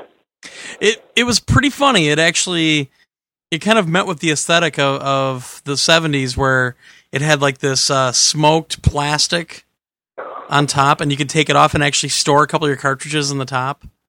Right. Okay. Then of course the Atari came along with its fake wood. Yeah, with the fake wood grain. Yeah. But yeah, my dad bought that Fairchild, and we actually played it until it broke. And I think I have like 7 2600s in the house now. Jeez. Well, people just used to give them to me. My first introduction to computers. My dad used to work for our company come back from the 60s. But when I went to his offices once in the 70s, mid 70s, I walked into the room and this machine with paper cards inside it. Oh, sure. What the hell is it? Oh, hell. Yeah. So, yeah, I'm old. Older than time. All right. Well, I can't wait to get my hands on the full retail copy of Gravity Crash. I'm just chomping at the bit to give this a go, especially to see what you guys have changed. I mean, obviously, a lot's changed in the last month or two. I'm trying to think. I think we have swapped 2 of the systems around. I think 3 is now 2 and 2 is now 3. Oh, geez, you're killing me. I think, don't quote me, that might have happened the week before, I can't remember. It was literally about the time we did the preview builds, we swapped those 2 around. Because we felt that one of them was harder than the other one. So I thought, let's switch that shit around. So we switched it around. More levels near the end have changed pretty much quite a bit. The bosses have all had an extra pass on them. So, nice. Yeah. And multiplayer, as I said, is a complete pass as well. Editors had a little bit of a pass too. And of course, the months and months that you took to assign all the trophies, right? Oh, hell. Yeah, I mean, we spent... Oh, God, how long did we spend on that? Actually, you joke, but we started to come up with trophy lists back in February. Oh, my God. And we didn't decide on a final trophy list until probably August. Wow. We went round the houses like a few hundred times. We had a whole bunch of lists, trophies. We had what was one of them? One of the trophies which I personally loved, but I was told we couldn't do because it's just a pain in the ass. Was you could basically, one of the homing missiles, if you actually could let it follow you and hit a power station, one of the big ones, the fusion reactor ones. Wow. And if you did that, then you got a trophy. And I was told, well, we can do it technically, but there's no way for the building to actually know what hit it. So, okay. Just sitting here thinking about that and how that would be maddening trying to get that one. There are a couple of maddening ones. I think we've got 4 secret ones in there. Yeah. And one of them is a real doozy. Real doozy. But it's kind of cool as well when you do it for the first time, because when you start this process going on to do it, sort of thing you can do the first time you come across this particular weapon, or this enemy. So you can do it any time you come across this thing. But when it happens and you start seeing it happen properly and you follow the full sequence, you just think, oh, that is really cool. Because actually, the first time that I came across this, before we even did the trophy for it, I was just playing the game and I was Dave, did that just do what I think it did? And he went, what was that? And told me, yeah, that's what it's meant to do. So, that's cool. That's really cool. And the geek inside me got hyper excited. Yes. You're killing me. Well, let's see what's next. Well, and luckily, we've got the Thanksgiving, the extra days off to start just kicking into the gear with well, Gravity that's what I like. The fact that the EU version has been flipped forward a couple of days as well, it means we've got 9 days between PlayStation Store updates. Well, I'm hoping maybe the Wednesday before Thanksgiving I can sneak out of work a little early, too. Who knows? Yeah, I'll just be working. You guys just be up and eat turkey. Well, just think about us throwing your tea in the harbor and... Okay. Sorry. Anyway, awesome. All right, well, I'll let you get to bed. I know it's late, and I'm sure we could sit here all night and talk, because we do it all the time. Yeah. But, sir, it's always fun to have you on, and I hope you do it again soon. And, when you get close to the PSP release, definitely let me know, and we'll try to get back on here and talk about it a little bit. Cool. I'll be there. All right, well, get some sleep, sir, and we'll talk to you soon. Thanks, appreciate it.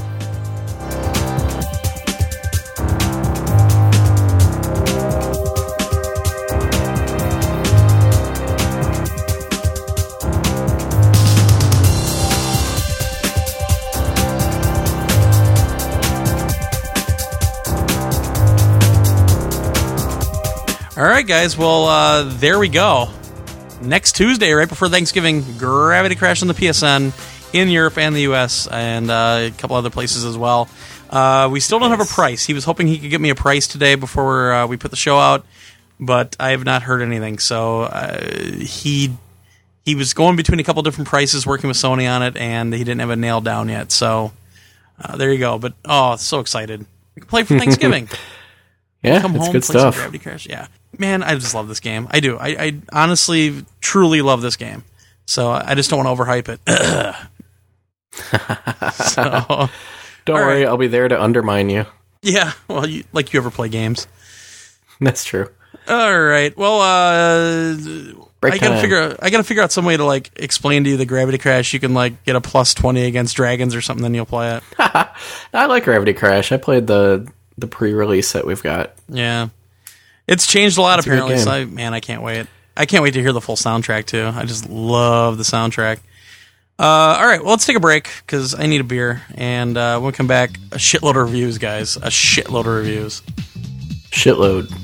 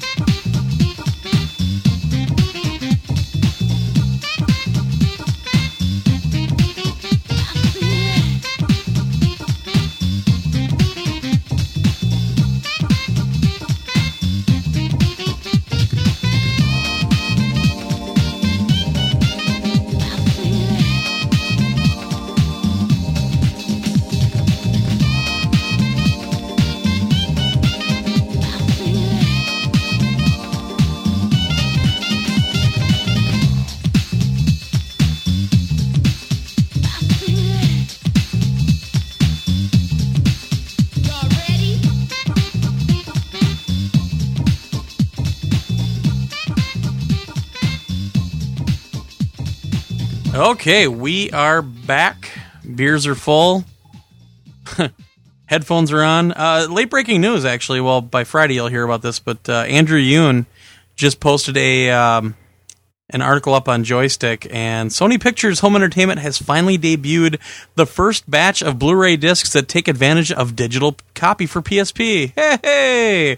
With this feature, people that own both a PS3 and a PSP will be able to copy a portable version of the movie directly from the Blu-ray disc to Sony's handheld. Well, almost directly, and I'm reading this verbatim, by the way. There are a few steps you must take to activate the PSP copy. When you insert the Blu-ray disc into the PS3, you'll see two icons appear on the XMB. One that allows you to store an SD version of the movie to your PS3 hard drive. That's pretty badass. You must be logged onto the PlayStation Network and then enter a unique 12-digit code included with the disc. Once the activation process is complete, a 2 gigabyte file will transfer to your PS3. You can watch this movie on the hard drive, but why would you want to when you have the Blu-ray disc? That's true. Or you can copy it over to the PSP, a process which takes about 5 minutes total. The video quality of the digital copy is fantastic, especially on the PSP's smaller screen. Unfortunately, this sucks. Unfortunately, the initial backup batch of movies leaves a lot to be desired. Godzilla, the 1998 American version. God damn it. The Ugly Truth, and Angels and Demons, which I thought was actually decent. Hopefully they will start implementing the feature on some, good movies in the future. So there you go. Thanks to Andrew for posting that. About effing time. Mm-hmm. Yeah, they announced that how long ago? Yeah, no kidding. So right before Extra Life, I contacted a couple of headset manufacturers because we've had a lot of emails over the last few months, like asking, what headset should I get, that kind of thing. And we actually were sent a Trine A360 last year, AX360 last year. And we tried it out and everything, but it was essentially made for the 360. There's no real good voice chat option, et cetera, et cetera. So talked to somebody at Trine, talked to somebody at Turtle Beach, and they both sent over a headset for us to try out that we could talk about. We got the Turtle Beach Ear Force P21, which retails for $79.99. And we got the Trine Technologies. This is a Best Buy exclusive, the AX720, which retails for $129.99. It's funny because we were going to switch these up at Extra Life, and I ended up using the Turtle Beach for the entire thing. Yeah. Who was using the 720s? It was hooked up to Jesse's PS3. So I think she used them a little bit. She used them, 9-Volt used them, and Revy used them. And I actually have them here. I played for a couple nights here with them, and I've actually got quite a bit of time. And I used those previous to Extra Life. Right. First off, I mean, they have a lot of similarities. They're both of them are actually only stereo headsets when you think about the hardware. They only have one speaker in each ear. They both come with a microphone. Both work right out of the box of the PS3, including voice chat. They both use a USB system for voice chat. What's different about them is that the Trine actually has a breakout box that you run an optical cable into, and it simulates 5.1 Dolby Digital through the two speakers. The Turtle Beach, which actually worked, I think this is why I kept them on my PS3 all during Extra Life. The Turtle Beach actually used the composite RCA cables for stereo sound, so the white and red cables that you get out of your PS3. So you plug them in, and then they have a pass-through so that you can run it to your stereo still or whatever else. And that's actually how I ran the audio on the stream the whole time. I had them running through these headphones. I guess I'll just go over the Turtle Beach first, because I honestly used them for 24 hours straight. I really liked them. They're great. It has a little box that it's got a clip. You can, you clip it to your shirt or whatever. No breakout box, though, so it goes right to the system. You can get a little Y adapter for the PC to get the audio to it, and it's just USB audio for voice. Now, what I like about this one, and actually the Trine does the same thing essentially, but the voice system is actually separate in this. So you plug the USB in for your voice, and it returns the audio via USB as well. So you can actually adjust the volume of the chat separately from the volume of the game. And the Trine does the same thing. So both are great in that respect. The one thing that really blew my mind with the Turtle Beach is the bass response on these things. It seriously felt like they were pushing away from your head. You were getting such clean bass. It's got a little, what's called an expander, which is a DSP that is supposed to make it kind of simulate surround sound. It worked pretty well, but I got a lot of hiss when I was doing that. So there was a lot of white noise. But I mean, seriously, I was playing Uncharted 2 with it. I was playing Killzone 2. I was playing everything. Anything I was playing on that PS3 for 24 hours, I was using these Turtle Beach headset. And it never got uncomfortable. They fit really well. They sounded really well. The voice chat on the thing was perfect. I mean, for $80, they were great. Now, you said you used them now, right? Yep. Yeah, I was using them this week. Well, do you want me to go over those now, or should I go over the... Well, yeah, let's talk about those first, and then we'll go on to the Trines. Okay. I didn't get as much time with these as I did with the Trines, but I actually really like these. Now, like you said, there's no little amp breakout box thing for it, so it plugs directly into the PS3 or whatever. And what I actually ended up doing was plugging it directly into my receiver, because my receiver has a good headphone setting. Right. So I just, use the adapter thingy to plug a headphone jack into it and plug it right in. Okay. And that worked really great.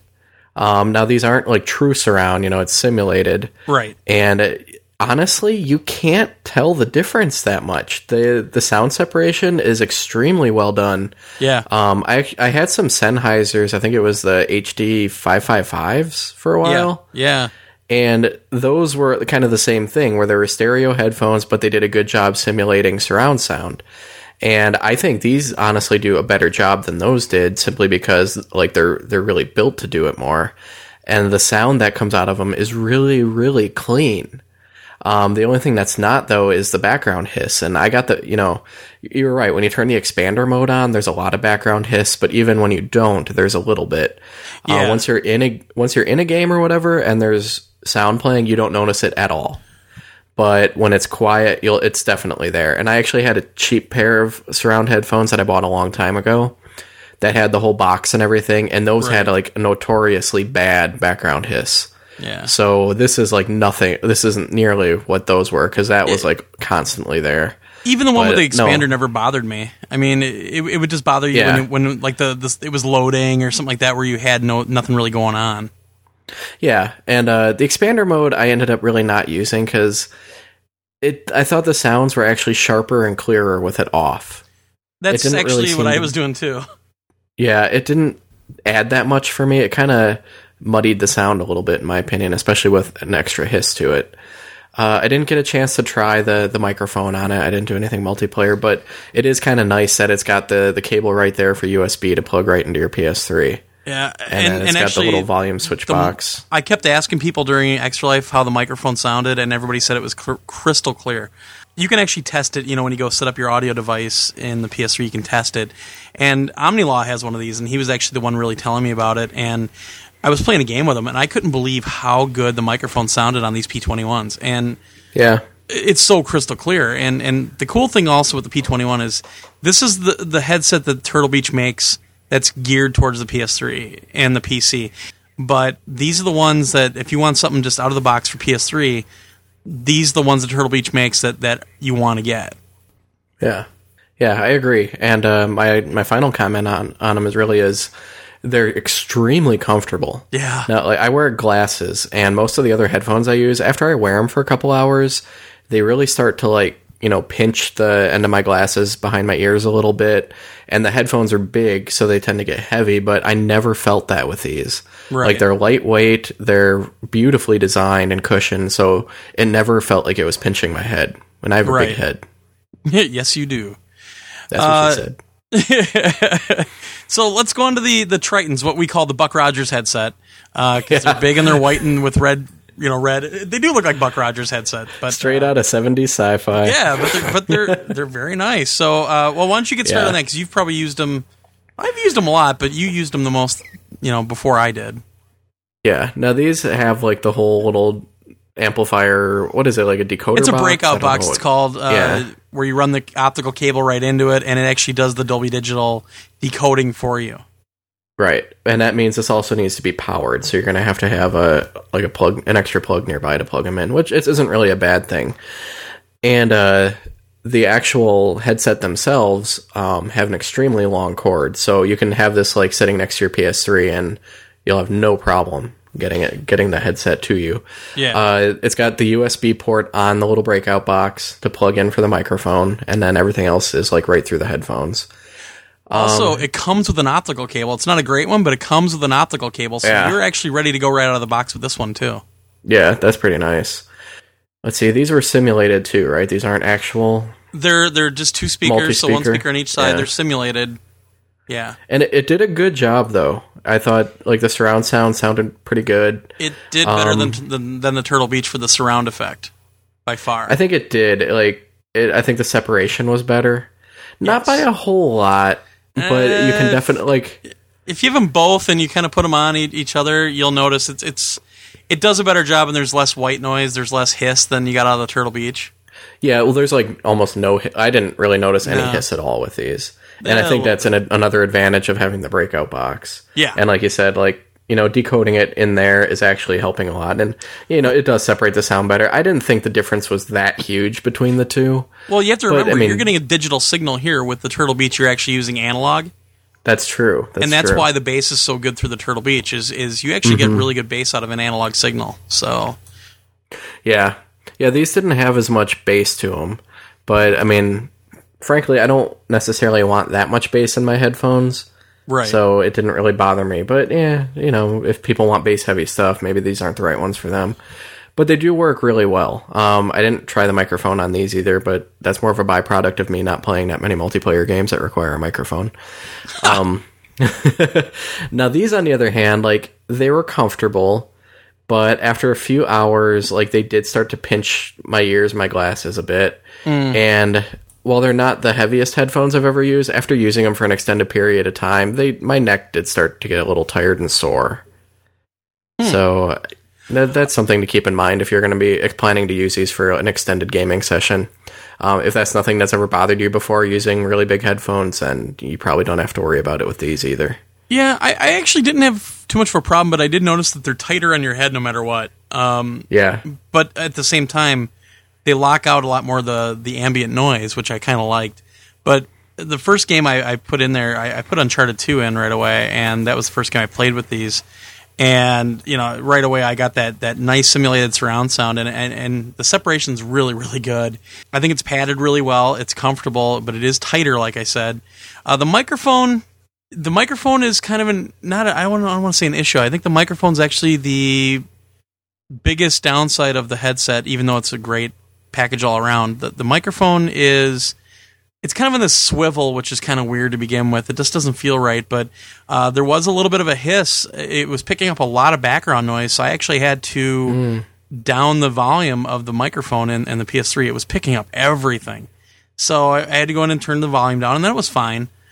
But the other cool thing I like about this is that the breakout box actually has 2 plugs. So if a friend of yours has a headset as well, they can plug that in, and you can run 2 of them off the same breakout box. I thought that was kind of neat. Now, will it work with any headset that's got that plug configuration? Because I never did try it, because I've got 2 other surround headsets. I've got the cheap one I mentioned before, and I've got the Triton AX 360s, which have a similar little plug thing on them. But I never did try to plug both in. That'll probably work just because I think that's a Triton thing. Yeah. So yeah, the 360s they just don't make anymore, and that's why we didn't want to include it in the review proper. Right. And those 360s are actually 5.1 surround and everything else. Yeah, they're higher end, and the breakout box is half the size of the one on the 720. Like you said, they're true 5.1. The problem is they were really made for the 360, so while you can easily plug the headset in to use on a 360, there's no real way to plug it in on a PS3. So, I mean, there's ways around it. Like, I can use my PS3i microphone, it's like the mic, or just set up my official PS3 mic as like a boom mic or whatever you want to do. But those, I think, have better sound. Like, my gripe with those, I think the actual headphone design and fit is better on the 720s, because the 360s are big, they're heavy, and for whatever reason, they're really loose. Like, I do have a big head, and they're loose on me. Like, if I lean forward or back too far, they'll slip off my head.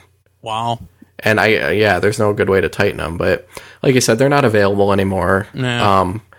But they're also really good headphones, and so are these, though. And they're not the highest end of headphones you can get, but if you're looking for a good pair that can do surround, or at least simulate it really well, you really can't go wrong with either one of these. Yeah, I think both of these are... It's funny, we were originally we were trying to get Astro Gaming involved as well. They're more of the higher end, where I think they're like $200, and they declined for whatever reasons, for their reasons. But we were going to try to do like a big showdown with 3 different headsets, and we got down to these 2, and there's a $50 difference in them. And really, the question you have to ask yourself is the sound that much better on the Triton to be worth the extra $50? Personally, I like surround sound. I mean, there's some games that are even 7.1 when you put them onto receivers. Personally, I would go for the Tritons just because the simulated surround is extremely well done, and but at the same time, I proved that I was very comfortable with the Turtle Beach as well. I mean, I honestly, 24 hours I played with those things, and I never had a problem with them whatsoever. It's just one of those things where, can you afford the $130 to get like the cleaner? It is cleaner sound too, but to get the simulated surround that actually works with really good movement and everything else. I think both have a great microphone. Both fit really well. Although, like we've both said, the Tritons are a little bit tighter, but they're both great headsets in my mind. And it's one of those things where if you only have the $80, go get the Turtle Beach and you're going to be extremely happy. Yeah. I know OmniLaw had a problem with the Turtle Beach with the clip. He said that it broke pretty easily on him, but they replaced it. So, oh, that's good. Word of warning, I don't know. Yeah, the Turtle Beach, the Triton does a lot of the same stuff. It has a different volume for the voice, where it has a different volume for the game, that kind of thing. And also it has a little, I think it actually comes with the kit for 360. And in that clip that you have on the Triton, you can actually plug it into there for your voice chat on the 360. So both will work with all three configurations, PC, PS3, and 360. Both, obviously, I think work a little bit easier with the PS3 because you don't have to use a little kit to get it to work like with the 360. But yeah, they're both really good, and they're both worth the money in my mind. I honestly don't see a winner here. Yeah, I think they're both great. If we're gonna really bring money into the equation, I think I'm gonna give a slight edge to the Turtle Beach ones, just because, yes, the Tritons are a little higher end and the sound is a little bit better, and especially because it's digital. But I think the Turtle Beaches are cheaper. And as long as you can put up with a little bit of background hiss, I actually kind of liked them better just because they were so comfortable. Yeah, and I'm not to knock the Tritons because they were really good. And it's just after, I don't think I wore the Turtle Beaches as long as I did the Tritons, but I didn't have nearly the discomfort problems I did. And I'm not trying to say, it's oh my God, I gotta tear these things off my head. It's more I'm sitting there zombified playing a game, and when I turn my head after a while, I'm oh man, my neck is actually a little sore. Yeah, that's the thing. I actually like I like the build of the mic on the Turtle Beach a little bit more because it's got this flex tubing on it. But essentially, they're both. I would be more than happy with either of these. Literally, because I was playing with the Tritons, shit, are we supposed to pick one? Because I don't think I can. And that's essentially what I said, And I think money is what it could probably come down to. If you're not that picky about the technology involved and how clean the sound is, go for the Turtle Beach. And if you want something a little higher end with, a little bit cleaner sound, probably go for the Tritons. Yeah. And in my mind, are the Tritons worth $50 more? Yeah, I do think that. I think they give you enough in the package that it's worth the $50 more if you have the money. Yeah, I think so.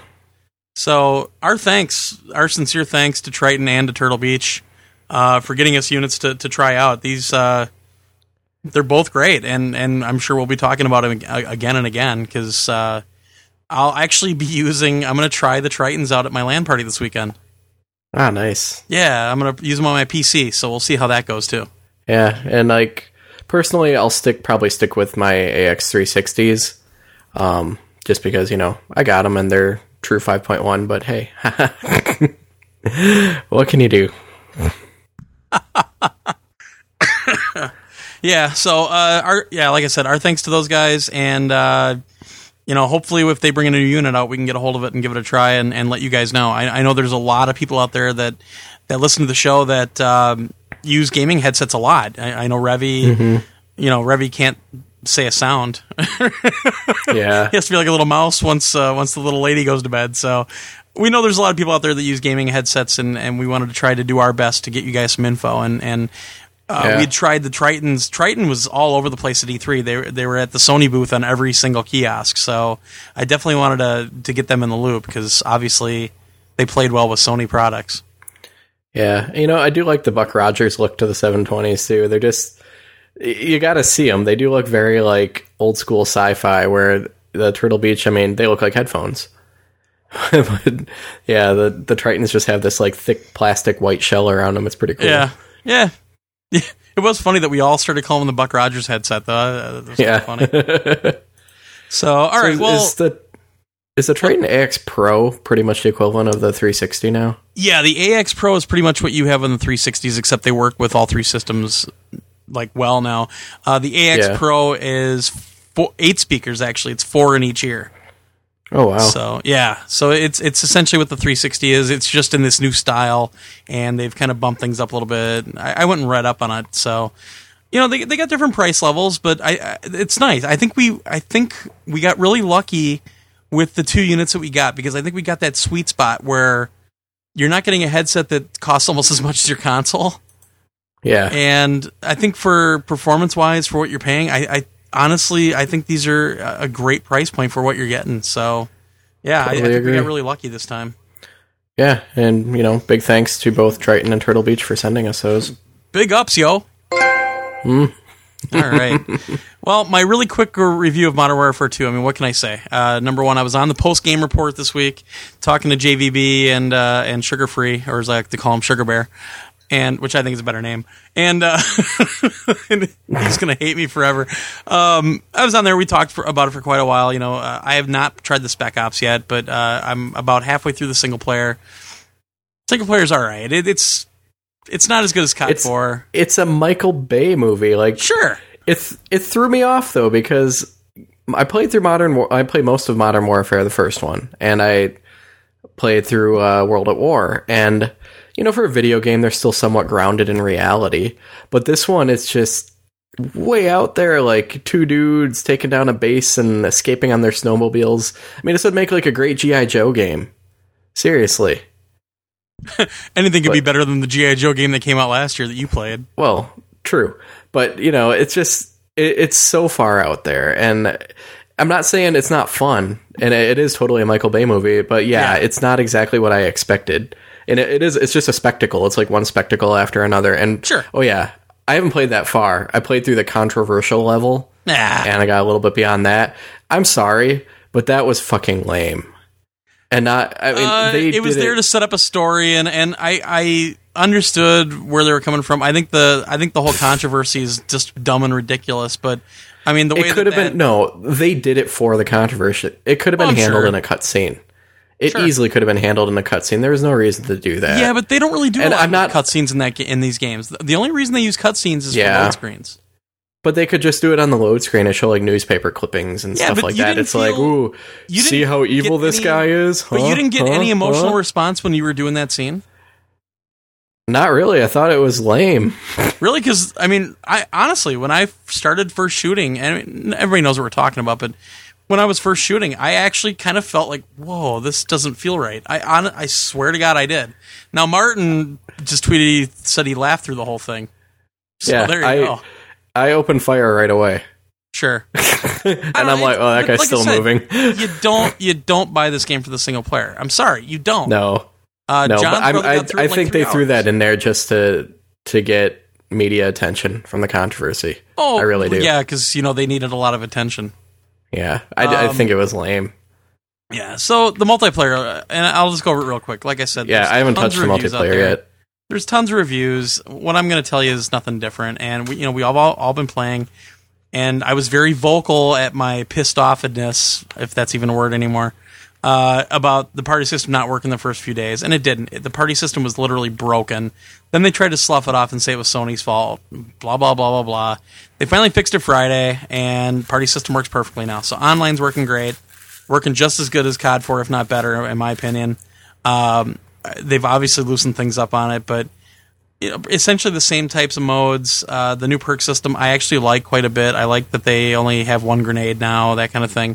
It's enough of a change to bring you back. I think there's a lot of maps. The maps are really good. They're much bigger. There's one map that's close to shipment, but not really. So you're not going to have any really close quarters insanity like you had before.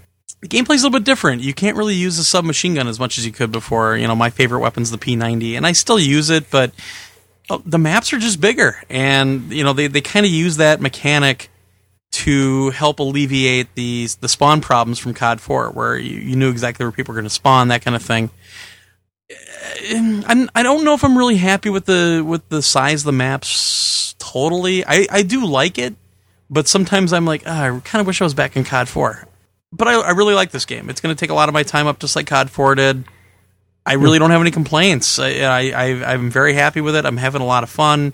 We have a lot of VG Evo peeps on, which is great. I've never gotten on where I don't have somebody to play with. I love the fact that we can join people that are already in a game, unlike COD 4. So if you see somebody in there, and it's all integrated with the XMB now. So that's cool. You can go to your friends list, and you can see that they're in a game, and you can, if you hit triangle on it, it'll say if they're in a match that you can join, it'll say you want to join the match. Boom, you're in. You do invites. It's actually cross game invites. I was in a PSN game, and somebody invited me to a game. I went to the messaging, hit join, took me out of that, and I already had the disc in the system. Took me out of that game I was playing, right into COD or Modern Warfare 2. Boom, it was up. That's pretty cool. So it's there, and like we've said it time and time again, cross-game invites has been in the software a long time. It's up to the developers to use it. Yeah. So it works. It works very well. Invite system works great. Party system works great. I'm very, very happy. So it'll take a lot of my time, and it was definitely worth the $60. Fortunately, I paid $150 because I had to get my first night vision goggles. And how are those? They work. They work. They're actually better than I thought they'd be. Nice. The view screen's kind of small. There's a couple things you can like go to black and white or green. You know, there's a lot of knobs in it that don't work, but they work. I mean, you know, I almost killed myself walking around the house with them, but there's no depth perception. Apparently, even the really expensive ones, there's really no depth perception with them. Yeah. And I was like trying to put my feet out, like, okay, all right, and then almost took a digger. So they're neat. They're up on the head now. We're all going to bring them into work next week and put them on our desks. So nice. Yeah, we talked about that today at work. You gonna bring yours in? You gonna bring yours in? Yeah, I'll bring mine in. Yeah.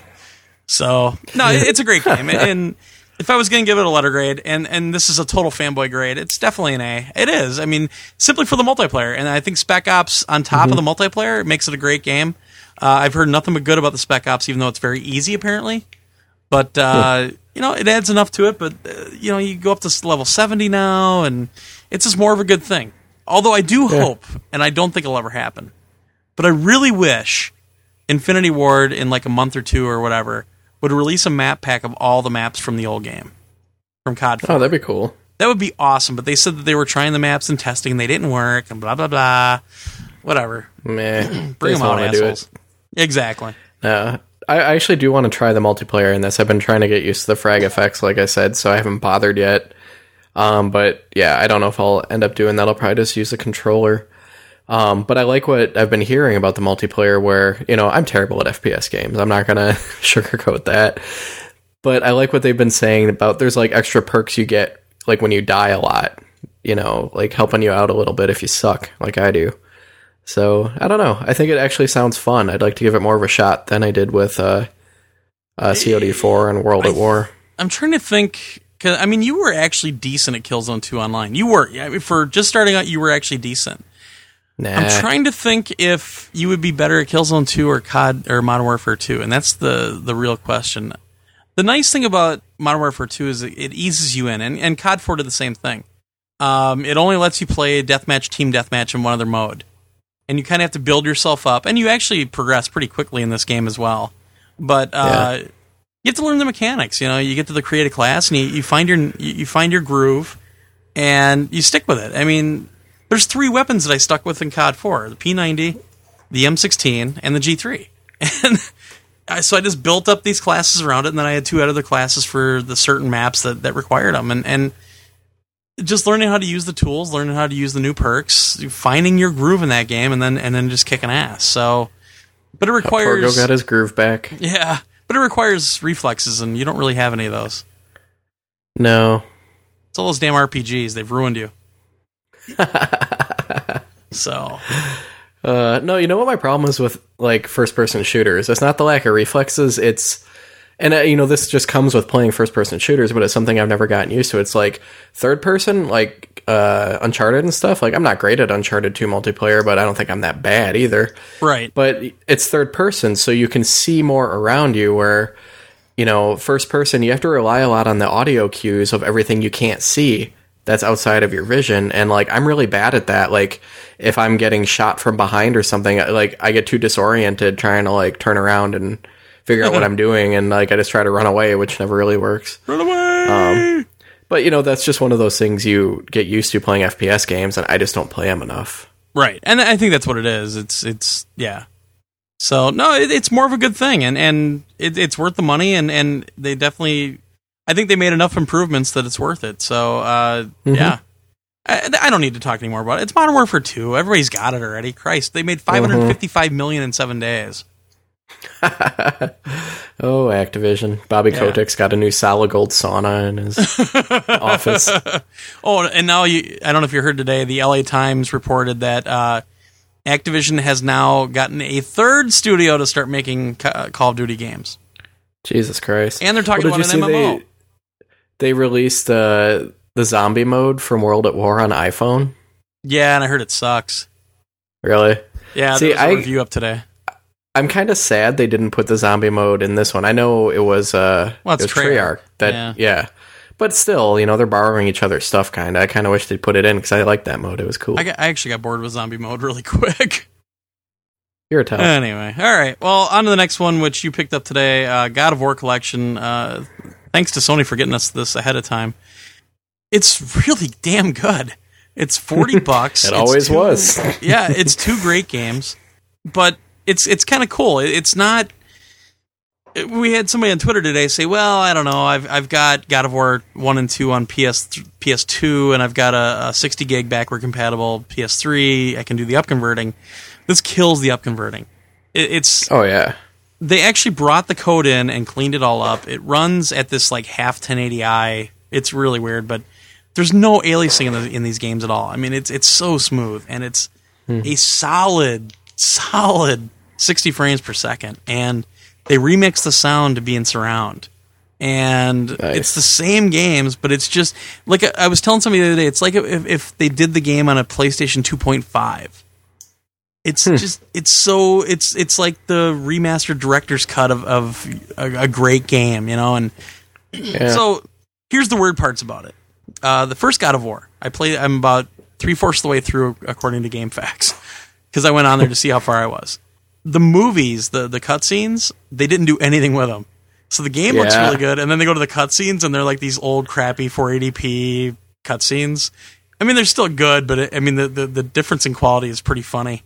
I don't know what else to say, but it's kind of cool because apparently PS3 firmware 3.10 is live because everybody's tweeting it to us. Hold on, let me just retweet that. Okay. Yay, Facebook. So, Facebook, it's God of War, though. It's God of War, and it's just really clean and really good looking, and there's no graphical glitches anymore. It's just, it's so good. God of War 2 looks better. I mean, it always did on the PS2 as well, but it looks really good on this collection. The movies hold up better. I think the movies were mastered better. And the surround, there was a couple instances early on where the voices were in the back channels and stuff, but they do a really good job on the surround sound with it on both games.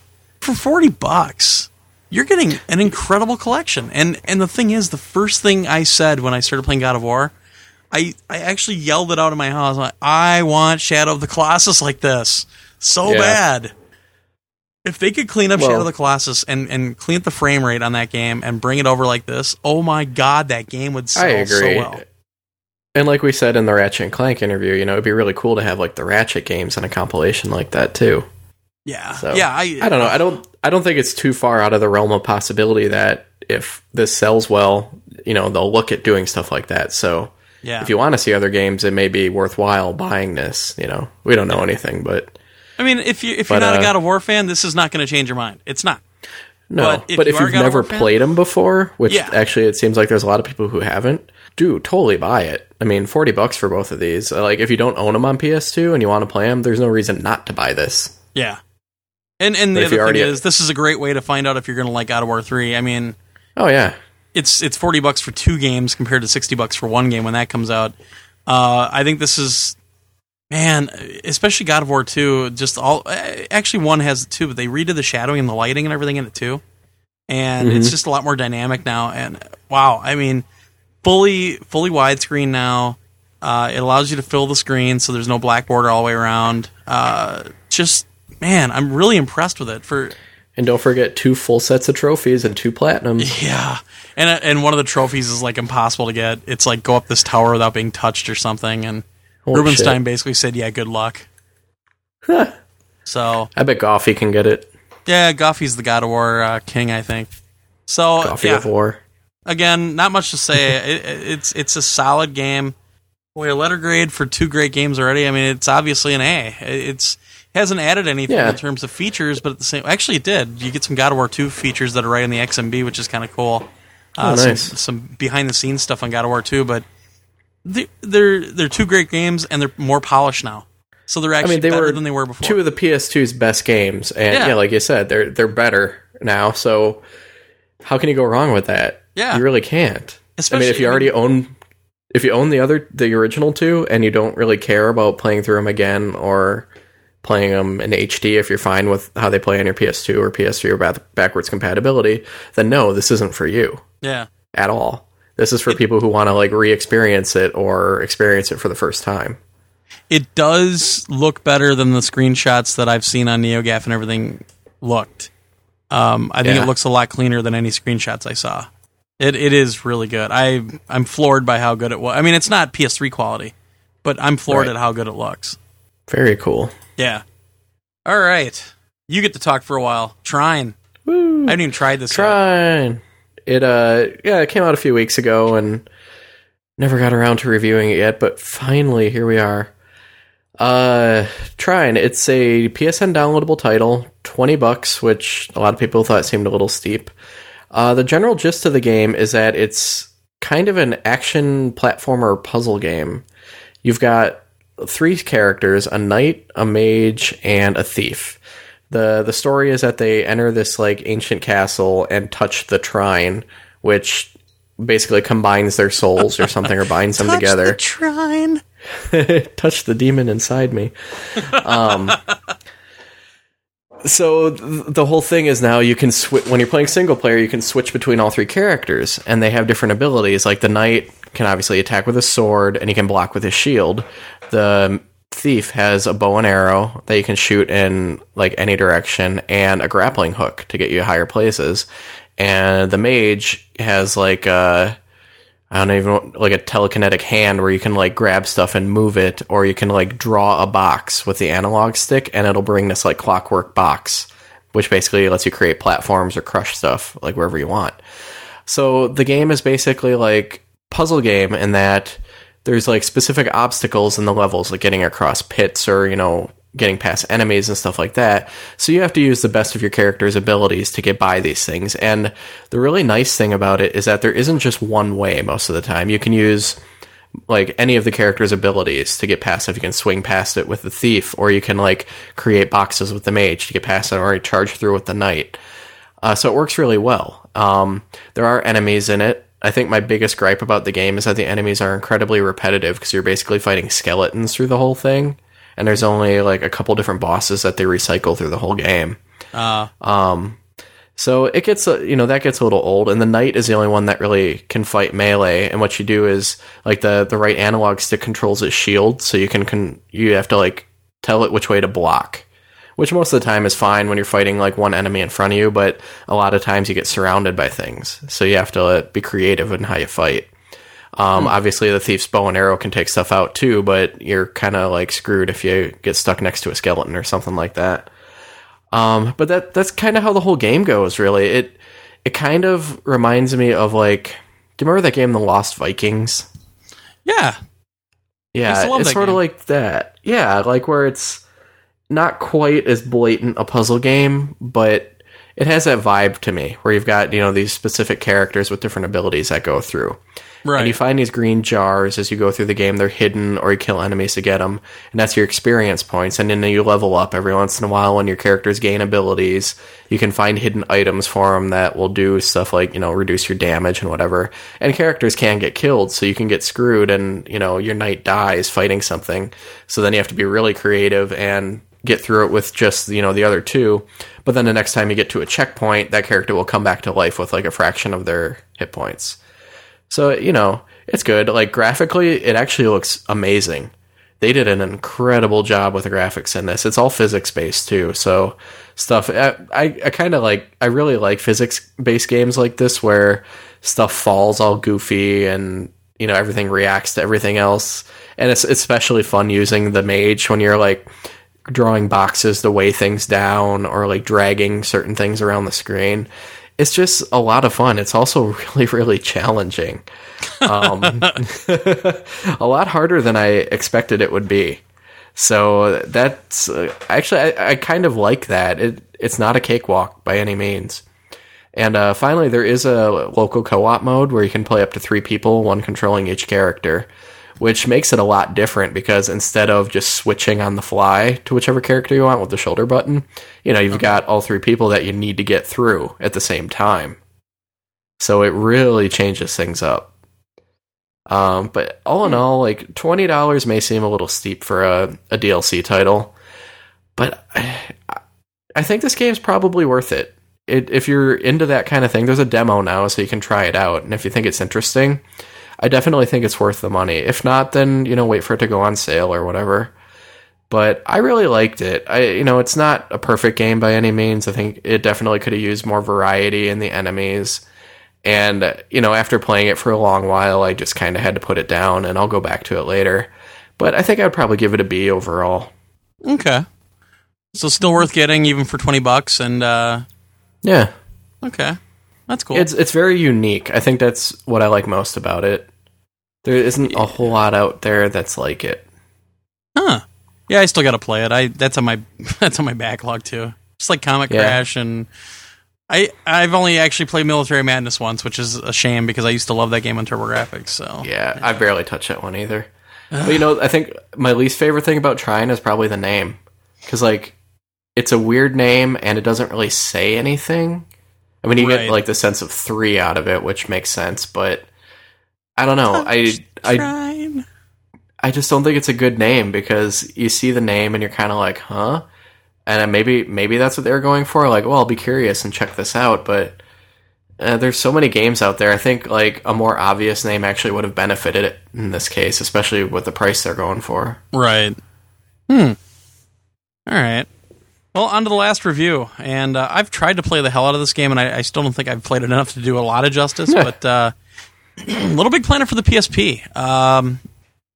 Little Big Planet is a pretty big game on the PS3, and you and I kind of happened upon it when we were upstairs at the Sony booth at E3, and got to take a pretty good look at it, and we talked. I think he was the lead designer there, and we talked to him for quite a while, and he gave us some info on it, and the way it looked at E3, we were actually kind of surprised at how good it seemed to look already and how good it played, but it was obviously not finished. So this just shows up out of nowhere a couple weeks ago, and started playing it, and the first thing that hit me was it is quite literally a miniature version of the PS3 game. You still have Stephen Fry doing the voiceover at the beginning. You still have to go through the tutorials, albeit a completely different tutorial than the one on the PS3 version. But my God, the graphics, especially the backgrounds, are such a damn good representation of what you saw on the PS3 that it blows my mind at how good it looks. Where you really see a degradation is when, like, you're standing in front of the scoreboard at the end of a level and Sackboy's just standing there. That's where you kind of see a little bit lower resolution on Sackboy himself, that kind of thing. But the visuals are just awesome. It plays really well. It plays really well with the analog nub. You can still grab things with R1. The one thing that it seems like you can't do anymore is stand still and put your arms up and that kind of thing. It looks like you're losing some of that because you don't have all the shoulder buttons and the second analog, that kind of thing on the PSP. So I'm playing through the story mode, and the story mode's really well done. The levels are great. They're huge. A lot of stuff to interact with. The same sound effects, the same... It's the same everything. It's Little Big Planet. I messed around a little bit with the level creation. I don't think it's as good as the PS3 version, of course. It was a little clunky. I think that's inherently just because of the limited control you have on the PSP, but it is there. You can still share your levels. I don't know if you can upload them to a server, if you have to trade them with your friends or whatever, but it is possible, and it's really surprising at how they've shrunk this game down. It's truly amazing, in my opinion. But I mean, there's not a lot to say. It's Little Big Planet, Little Big Planet, and it's the same game on the PSP, even more than I expected. I mean, it doesn't have all of the physics that the PS3 version have, but damn, it's a good representation of it. I mean, you still can move, these sponge things around, and you still have to really think about what you're doing in these levels, and the levels are humongous right away in the story mode. I mean, they're long. So I don't know. I don't know what else to say. It's Little Big Planet. It's PSP. And I'll tell you what. It is an A, and I hate to say it like candy again, but it is an A. It's better than I ever expected Little Big Planet to be converted to the PSP. Yeah, I don't know why, and this really doesn't make much sense, but I'm more eager to play it on PSP than I was on PS3. Because it's inherently, it's one of those things where you can play a level while you're on the road and turn it off. You know, you don't have to sit and load it up on your PS3 and get going. You throw it in, you start it up, and boom, you're going. So I don't know, and they're having problems getting it up on the PSN store right now. But I'm sure by the time the show is out, it'll be up. But yeah, I hope so. I have the UMD version I'm playing off of, and it, I seriously, I was playing at the end of Extra Life, and I was shocked at how they translated all this stuff, and it wasn't even Media Molecule that did the game. It was like not Studio Liverpool. I don't know, one of the other studios there. But it's such a good translation. It's amazing how good of a translation is. Better than MotorStorm as a translation. Better than Gran Turismo as a translation. It's that accurate.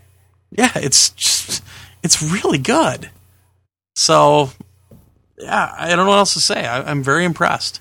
Nice. I can't wait to try. Yeah. Well, there you go. All right. Well, with the interviews and everything, I think we're going to be over our 2-hour mark once again. Woohoo! So, yeah, no emails or voicemails this week. Although I think we got an email we might want to read real quick. Nah. Where'd it go? Let me see here. Oh, this is actually kind of funny. I'll just read this one. It just came in. This is from JG92. Hey guys, this is mainly for Torgo. Ever since I started listening to the show back in episode 60-something, I always say trophy, yo, every time I get one. I say it so much that my 8-year-old cousin always says trophy ho in her high-pitched voice. So I am a trophy ho, but my friend came up with something else which I think is much sadder than trophy hoeing. He is obsessed with his kill-to-death ratio in Modern Warfare 2 multiplayer. It's gotten to the point where he works out in his head what ratio he got on each match, and if it's good, he shouts into his headset, ratio, yo! I think it's sad, but he thinks I'm sad. Yeah, he thinks I'm sad for getting trophies. Please settle this argument for us. Thanks, love the show. Please don't, or P.S. Please don't say that we are both sad. This gets us nowhere, and we need to get somewhere. So what's more sad, yelling out ratio yo or trophy yo? I'm gonna say ratio yo is sadder only because Trophy Yo has been around longer, and we didn't even start that. It was started by Hilton at Drunken Gamers Radio. Yeah, that all goes to Hilton. It's funny, too, because I actually kind of obsess over my kill-to-death ratio every now and then. But I would never in a million years yell out ratio yo, because it doesn't even sound right. So we're both going to go with trophy yo! There we go. All right. We win. All right. So next whoever week, wins, we lose. I don't know. Whoever wins, everyone else is lost. Trust us. So next week, I don't know. What are you going to be talking about next week? You gave me like 3 or 4 things. Oh my god. Let me think now. Well, I've got Lego Rock Band. We may not actually talk about that one until after Thanksgiving, though, because we have plans to play some of that. Cool. We're going to review Military Madness. We're going to review Comet Crash. Yes. We got a surprise today from Codemasters, F1 2009 for PSP. We're not going to talk about that next week. We'll talk about the week after. No, we'll talk about that. Yeah, we'll talk about that one later. What else? Oh, we got a review code for Defense on PSP from Hudson. So I'm going to try to get some... I actually was looking forward to that one, because that was originally an iPhone game, and yes, it's tower defense, but I thought it looked cool, because it combines, like, CCG card game with tower defense. Oh, God. So... Oh, God. Yeah, I'm looking forward to that. Crap. I don't know. I'm probably going to talk about some other stuff. We got to see how much I can get done this weekend, unfortunately. I'm fucking busy this week, and... Yeah, the holidays are coming up. I have a LAN party all weekend, and yeah... Yeah, I actually have to go into work this weekend, so I don't know how much game time I'm going to have. Well, it's not like Mark and I have ever had a problem finding stuff to talk about for over 2 hours. That's true. I can do a further analysis of Phantasy Star Zero versus Phantasy Star Universe. There you go. Well, I'll be reviewing... oh, man, Mike's going to be mad. I'm going to be reviewing Pinball Hall of Fame Williams Collection. because I'm probably going to be obsessing over that for a few days. Yeah, I've already started obsessing. I'm like, oh, is the ball right? Oh, let me try this. And I wish I had a pinball machine around here because I'm just all obsessive about it. Yeah. So we'll be talking about that. I'll probably be talking a little bit more about the Netflix stuff. Speaking of balls, Peggle comes out this week, so I'm probably going to pick that up. And Peggle Knights. I know. I never did pick up Peggle Knights, so I'll triple dip on Peggle, and I'll pick up Peggle Knights for the first time. God. Oh, God. Well, look for all of our Facebook updates from the PS3. I'm going to be pretty much updating everything. Every little thing I do. Even if I poop, I'm going to find a way to get the PS3 to put that on Facebook. Way too much information. Poopies, yo! All right, well, I have a feeling we have a few more listeners for this show. I don't know if they got all the way to the end or not, but if you did, we always put a little comedy clip at the end of the show, so don't go away once we're done. Our thanks to Stuart for coming on the show and staying up until 1 in the morning to talk Gravity Crash with us and to give us some release information and also a little info on the PSP version. And our thanks to Turtle Beach and to Triton for sending out review units of your headsets. And our thanks to Zaku and the folks over at Hudson for getting this Military Madness contest set up, and also for the big gaming event on Friday. And wow, this is the mega show. This is the night of 100 stars here. So have a good weekend and get out there. Oh, Mark, you got anything else? No, I do not. All right. We'll get out there and play some games. We'll talk to you next week. Will do. I have a lot of nerd rage. I have a lot of anger still inside me. Like, I'm 38 and I fucking hate jocks still. I don't even know any jocks, and I just fucking... And so this happened a couple years back. I had to go into work one morning and pull into work, and there's no place to park. So I'm going to parallel park, and there's a kid's mattress laying in the street.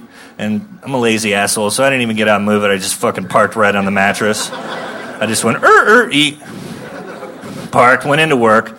I come out at like 8 hours later. I'm in a shitty mood for some reason. And I'm driving around the corner. And I drive by this gym every day. And so I drive by there, and these two jocks are coming out of the gym. And they look at me, and, it's that old thing of... One guy looks at the other guy and goes, get a load of this guy, and look at the nerd, and pushes on him. And I just fucking flipped out. I just lost my shit. Like, nerd rage came flashing back. And I just looked at him and went, fuck you! What the fuck are you looking at? You fucking jock dicks! I fucking hate you! Because I wear glasses? I have a fucking vision problem! Eat a dick! Fuck you! Just losing my shit. Well, the windows were up, but they could tell I was pissed. So I'm all red-faced and both birds flying. And so this is a true story. So they see this and they're both like, what the fuck? They backed up off the curb. And I drive another block and there's this construction site there. And I see these guys, and construction workers standing out front doing nothing. Weird. And the one guy looks at his buddy and then looks at me and goes, hey. And I just go, oh, bring it on. You guys used to be jocks, and now you have to build stuff because you couldn't do anything else. Fuck you. And then I click and realize, and I pull over, and sure enough, the mattress is stuffed underneath my car. I'm fucking torn to shit. And it had the wood bottom, so the part of the frame, and so seriously, no lie, a 4-block trail of splinters behind my car. I swear to God. And one of the construction workers, totally cool guy, helps me pull it out from underneath my car. And I just felt like such a douche. It made me think that maybe I'm not a nerd. Maybe I've just been dragging a mattress my whole life. Nah.